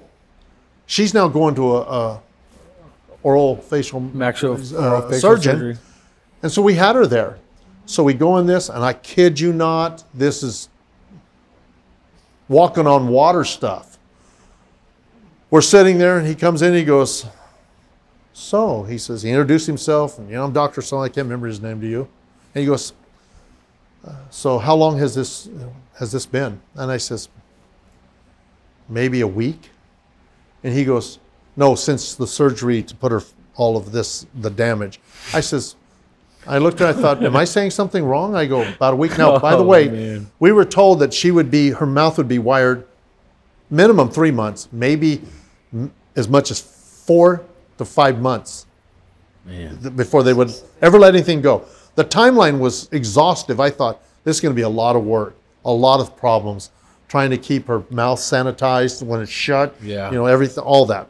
And so, and they gave us instructions. You're going to make sure she's got to like gargling and things like with that she can suck in and just spit out and stuff. Keep her mouth as sanitized as possible because she can't get in there with nothing. And it's going to be a long time, 3 to 5 months. And so he goes, no, he says, when did this surgery actually happen? I says, a week ago? I was now being timid, like, am I saying the wrong thing here? And he goes, I says, what's wrong? And he goes, well, there's nothing wrong with her jaw. Nothing in here. Says, this should be out of her mouth. And I go, what? And he goes, He's saying it was healed. he goes, Wow. all of this has been healed. And there's no need for this. And I so what do we do now? He goes, at least we need to remove the cabling. He says, so I'm going to have my nurse come in, or the assistant came in and remove the cabling so she can at least start applesauce, soft foods. He says, I could open he goes, it. Mona, open your he jaw. goes, I Did the wouldn't be cable eating so that apples. I I could wouldn't go actually start eating open it. apples right away. He says, but soft foods. But he says, now you can brush your teeth. And I thought, she just got out of surgery a week ago. All these pieces, they fractured, were put back together. And now he's going, it's all healed up. So they take the cables out and throw on a stainless steel tray, and I'm looking at it in front of me. I took pictures of it because I had to remember that. Yeah, I send thought, me those pictures if you can.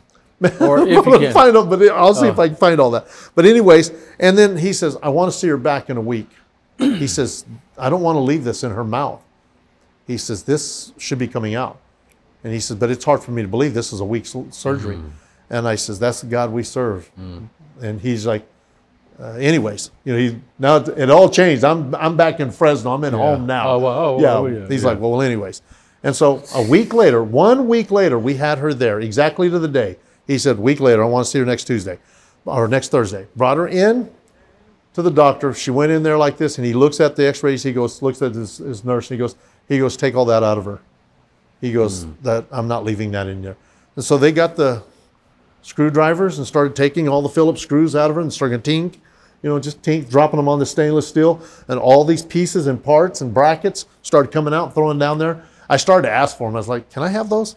But took all of the top and off and everything that was screwed into her gums. And I know it hurt her, but you could see it in her.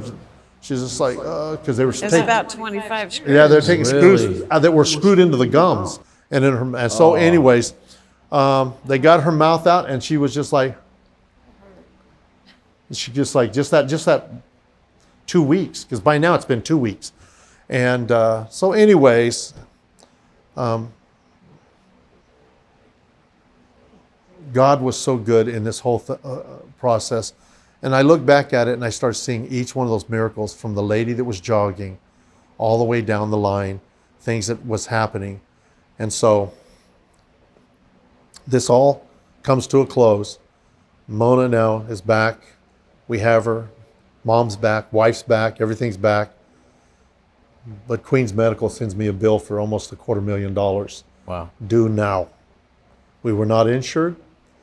And the last position I had lost my insurance at the last church, and we just couldn't afford it in a smaller organization. And so $250,000 was a lot of money. They said 1 year, same as cash. But they were working with us to set up an installment plan to pay off $250,000 in that year.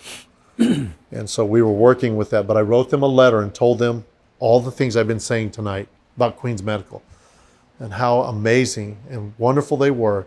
And I'm sorry that I was there without insurance, and we will do our best. Whatever it will be, we're pastors. We don't want this to go against us. We want our integrity, everything to stay intact. We're writing letters like this. But what made the difference, and people miss out because they don't come to Miracle Sunday nights. We brought that bill and laid it down here and anointed it with oil and says, Lord, you didn't bring Mona back to kill us financially. And we believe you're going to do something with this. In month 11, the counselor that was working with me for payments called, literally crying. You know what I mean? Just, are you sitting down? And I was like, what's wrong? We got a relationship talking so much. And she goes, Marty, they just erased your whole bill. Wow. And I was like, what? She says, your whole bill. I says, how often? She says, I've never seen it happen ever. We've seen conditions. We've seen as much as 60%, but not 100%. Wow. And I go, God is so good. And she started rejoicing with me. She goes, he is so good. So that was such a privilege because everybody we connected to was dyed-in-the-wool believers. So they just went along with us. They allowed us to stay in the room. They allowed us to do all these wonderful things because they were believers. And they knew they weren't having to deal with this frantic family. You know, they're like, they're helping us. Things like this. The doctor would come in and go, Marty. I'd be in the chair, just, Marty, I'd look up and I'd go, yeah? And he'd go, let's go. And I'd get up. There's a routine to us. And I'd go over there and they would put in the IV, because she had a PICC line in her. I mean, it went straight to her heart, you know. So they put it in there and I'd go, he'd start going, slapping, you know, trying to, and he goes, okay, go ahead. And I go, Mona. I said, where's my keys? It worked every time. I don't get people out there laugh. I go, where's my keys? I gotta go. And she goes like, oh, her mouth just goes, oh. And I says, you don't know where my keys are? She goes, and the doctor would go, Mona, and she go, look over like this. He goes, roll your eyes. She'd do that, just like, he says, and he would make her go, put your thumb like this. She'd go like this, do your thumbs. Says, wiggle your fingers. Just kept the motor skills going. Yeah. Move your feet and stuff. And she'd move her feet. And it got so monotonous where it became humorous because she'd walk in and she'd come out of this coma like this. And she's just sitting there like, she'd wake up and she'd go, no, I don't know where your keys are type thing. She's laying there like this all stressed out. She'd go like this, she'd go like this. And before he would say something, she'd go. She'd go. I don't remember. She'd do that. Then she'd go. It was a mess, man. I mean, it's just, it's like, he goes, all right. And he'd walk out. We'd get back over and I'd pull up in my little chair. What was that? Oh, about 3 times a night. Oh. It just was a total routine. 3 times a night, man. It's just like, or through the day. It's just all time. It never stopped. But, you know, you lose track of time when everything's, you just lose track of your time inside of a hospital. But it was just so funny because towards the end, you know, when we were waking her up, probably day 5, day 6, she just started going, what? And she looked at me like, what's your problem? You know, would you leave me alone? But I just would get her every time. It worked every single time. Mona, where's my keys? I don't know why I did that, but I just, the first thing I did, and it worked every time. So we just stayed with that routine. That's funny. And she's, oh, like that. But by the time we go, Mona, where's your keys? And she look at me and she go, oh my God. Then she start wiggling her feet. And she go.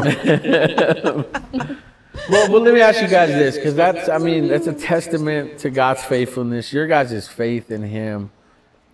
You know, even you, Sister Mona. Well, we got to remember. Yeah. God loves us more than He loves you guys. We're special. I know the Bible says He's not a respecter of persons, but He must. This one. Isn't that true? If God will do that for us, that's why I love that new song. He'll do it for us. He'll do it for me. He'll do it for you. Well, then let's end on that, you know, because again, Still Here podcast means that. You know, you're still here, man. You're here for a reason. What do you feel like all that you went through to see all those miracles? Why do you think? Why did this happen? Was it for everyone to experience God's hand? Well, honestly, when it happened, everybody said, Marty, you guys got to write this. This needs to be a book. What do I know about books? You know, and of course now with AI, you can just about blink your eye and have a book. Yeah. You know, but then people have said this needs to be a movie. You know, and like one of these, not Hallmark, but these Christian, like the guys that did Facing the Giants, that type of stuff, where they come in and do that. And I had a bunch of people tell me, you need somehow to get hold of, I just forgot their names. I apologize. Praise You in the Storm is Casting Crowns. He says, you need to get that out there. Casting Crowns would love this testimony to know this was their music that did this. And Have you guys did that yet? Yeah. No, I didn't. I'll do it here. I'll do it with this clip. Is the fact that I'll clip it and I'll tag them. Has that, you know, I don't know what God wants to use the story for. And this Jose, is the first time in the history of this happening that we've said everything in this amount of time. I've been at Teen Challenge. I've done this a couple times. I did it in messages, but you get, if you're speaking 30, 35 minute slots, somebody invites you to come speak about it. You're in a 45 to hour slot, and you can see it takes longer to discuss and the things God did. And it's hard for me to believe you're actually going to find anybody to watch this much podcast. But I'd already been to the end, going scroll to the end. No, my downloads. Like that guy's boring me to death. I'm tired of listening to this guy. Apple Podcast, Spotify, I have faithful listeners. 100% listen to this. This is for season 4. Do they have jobs or anything? I mean, do they got to go? Well, no, they listen. How long have we been doing this? Almost 3 hours. Almost 3 hours. But the thing is, though, they listen. Man. They listen through increments. I kid you not. Jesus of Nazareth, they know that long of a movie. When in the world? Well, it's Sister Mona's story. It's your guys' story. You know what I'm saying? And let's end it on this then. Sister Mona, amongst all this, like you said, you didn't know much of anything going on. But now that you're here, now that you're still here, what's your message to somebody listening that's in a storm, in like a situation that's like, I don't see the light, I don't see the sun coming anytime soon? I think that what I have seen or believe now is that God did something. Even with my husband being a volunteer fireman and being able to do mouth to mouth, being able to revive me. I couldn't do that, babe. No, that's what I'm saying. That was frustrating because I couldn't do anything. You're filled up with blood. We didn't know the damage to your neck. We couldn't move you. And you were face up. And I was like, she's drowning in her own blood. It was a mess. That was the point.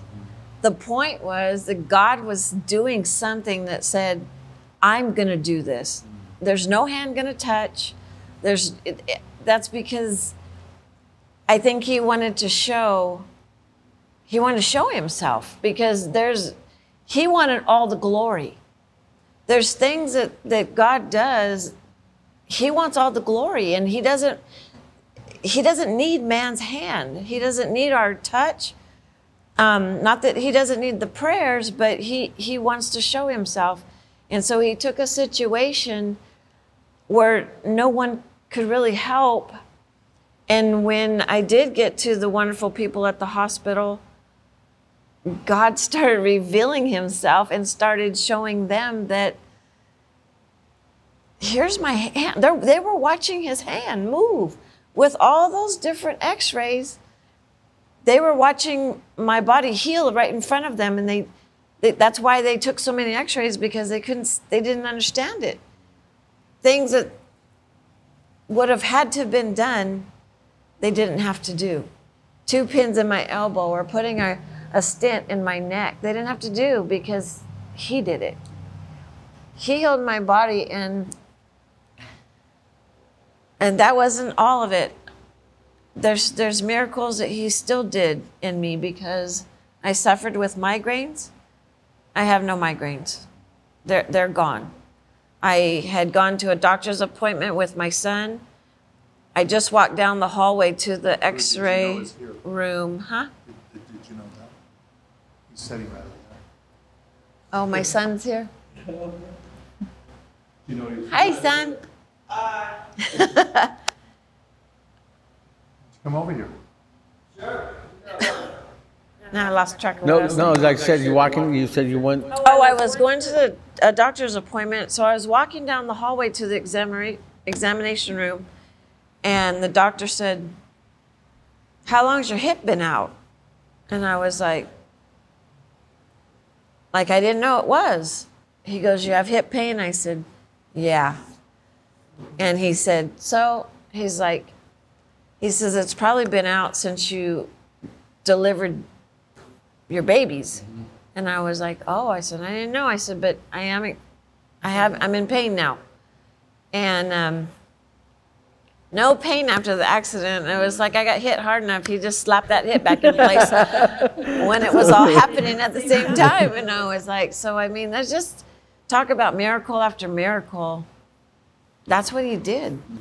That's what he did. And I understand that he likes to show himself. and there is purpose.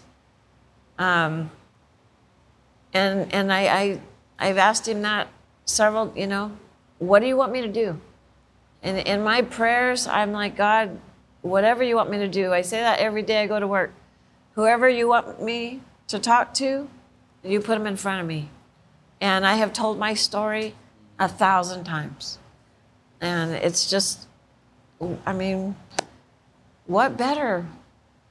Because it's not someone you're saying about someone else. I'm saying this is what happened to me. And so people are just like, they can't believe it. Especially even medical people. They're like, you shouldn't be here. You shouldn't, everything that they said, I'd never walk, I'd never talk again. I'd be a vegetable. I'm like, but you don't know my God. And my faith since then has jumped miles.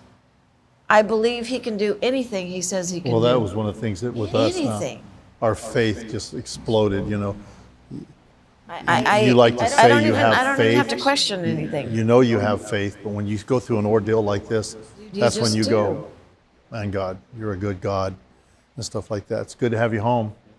Yeah, good to be home. You're not mic'd, but Yeah. you're the. Then again, your last word. But I then- mean, in other Yeah. words, he's been away at the coast, and so he just came in while we're filming. Yeah. Yeah. So give your last word. Someone saying, listening, in the storm. Just what's that message? That. What do you tell them? I just want to tell everybody. I was being humorous about it a while ago, but the truth is, God is the same with everybody. The same God that did this for our family, He'll do it for you. You got to trust Him. You got to believe in Him. Remember, at this darkest hour that we all went through together, we went from watching a mother, a wife, basically deceased. In fact, if this had have been years and years ago, they would have just said she's gone. But with today's technology, we are able to revive a body. If you just go back 50 years, she's maybe even close to that. In fact, our nurse actually said that. She says 20 years ago we'd lost her, to maybe even 10 years ago. That medicine has advanced so much. That's how catastrophic it was. I just want you to remember that, is that we have such a big God. Psalm 33, a star-breathing God. You got to believe that. You got to believe that about God. You got to know that He's there. And I know when you don't feel like you can feel Him or sense that He's around you, that's usually when He is. That's usually when He is. And I want you to believe and know. Don't forget, He's done amazing things in our lives. Just the fact that we had Chase Bank call us or send us a letter during the recession and say, this comes from faithfulness. And just letter said, we'd like to remove $90,000 from your account, from your mortgage. Like, this got to be a scam. Long story short, it wasn't. It took us 2 weeks to figure out, should we even pay attention to this? And they literally said, because of that, we're trying to put people's mortgages that were faithful and loyal through this recession, that we want to put them in balance. Sure enough, whenever we went and looked at our payoff, it was $90,000 less in the payoff. We sold that property, $90,000 that came, stuff. That's the type of stuff that's like, I refuse when people are going through the valleys. You got to remember, that's where the fish, the streams, the rivers, and the trees are. Everybody talks about the mountaintops. The mountaintops are great to get up there and look down in the valleys. But if you stay up there too long, you're going to starve. There's nothing up there. It's nothing but rock. You can stand on the rock, Jesus Christ. Eventually, you got to come down and enjoy those valleys and quit focusing so much on the things that are wrong in the valley. There's a lot of, we live here. We live in the valley. Yeah, I think we sing a song like that, something like that. That's, yeah. Hey, you look tired. But yeah, you look all wore out, so. Yeah. You guys have fun? Yeah, we had a lot of fun. Well, I appreciate your time. I mean, I want to say that, and I know, Laura, you say something real quick. What are your thoughts and just last thoughts again and being here now and just... No, I mean, I'm so grateful that Sister Mona, you're still with us. I mean, I think being a young teenager and seeing just how loving you are, I've learned a lot from you being a young mom and just seeing how you work. And I really do think, like, if Mona could do it, then I can do it, And you're so strong in everything. And you're such a great role model. And I'm so glad that you're still here with us. And you're still so beautiful, so sweet, and I'm so blessed that you're still here with us. Thank you. Yeah, I just want to tell you guys, thank you for your time. She didn't say anything about me, yeah. Pastor Marty, you're beautiful. Pastor Marty, you are... Oh, no, it doesn't work now. I had to coax it out of her. I had to fish for that one. No, it don't work now. I already done fish for that one. Yeah, I lost it. I would say, Pastor Marty, just one of you guys' story is awesome. This is why I wanted you on. This podcast will get a lot of love and support, especially for this story, because last week's podcast is, these two guys, Steve and Mitch, shout out to those guys. They help people in the storm. People have been crazy accidents, falling off cliffs. They're helping a year and a half year old baby that was abused by a babysitter, just getting slammed, thrown around, and this went live, breaking news. And so these guys help people with that. And so just the way the podcast is impacting, it's, I give glory to God because I know it's not me, so I want to tell you, your guys' story just really is going to resonate. Like you said, you didn't have time to just sit there and tell this, because this probably could have gone. First time. This is the first I've sat in a chair comfortably and just kind of unloaded it all. And I'm sure I missed a few details and stuff like that, because God was so good. It's so massive of a journey that was happening. Oh, here's the last thing. That Sunday that we were supposed to return, we were gone for a full 2 weeks, And the Sunday we were supposed to be home, we'd already made arrangements for the church to be covered, everything. That Sunday we came home was our Sunday to be home. And so everybody came to church because she gets here early with the worship team. And she was sitting right over here in the front pew, dressed ready for church, sitting in church. Everybody's coming in there. We're like, what in the world? Sister Mona's at church. 2 weeks ago, she was dead, and here she is in church. And that was a big deal. And that was big for her because we were with family members and they're going, you don't need to do this. Just rest, relax. She goes, and Mona goes, I want to go to church. I want to be in church and stuff. So that's just a testimony to, her and the way she leads is, I want the women to know, I want the people to know, you can be knocked into death, into a catatonic coma. And you know what? I'm supposed to be back in 2 weeks, and she was back in church. Yeah. So, I mean, that's just... I just want to, God gets all the glory.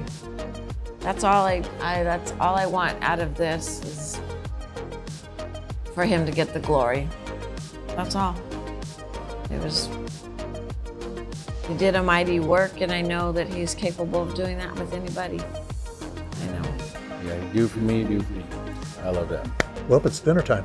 All right, guys. Well, thanks for tuning in. I mean, again, by far the longest podcast in season 4, but one of my favorites because just the history and just, my relationship with Pastor Marty, Sister Mona, Kealoha, and Keoki, God has really restored this and reconciled this relationship, and I believe there's great things coming.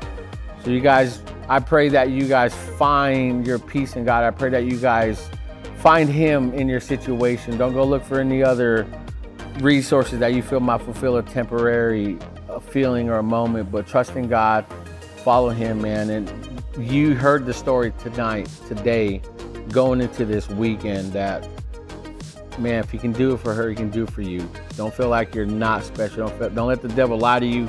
Don't let you lie to you. man, God loves you.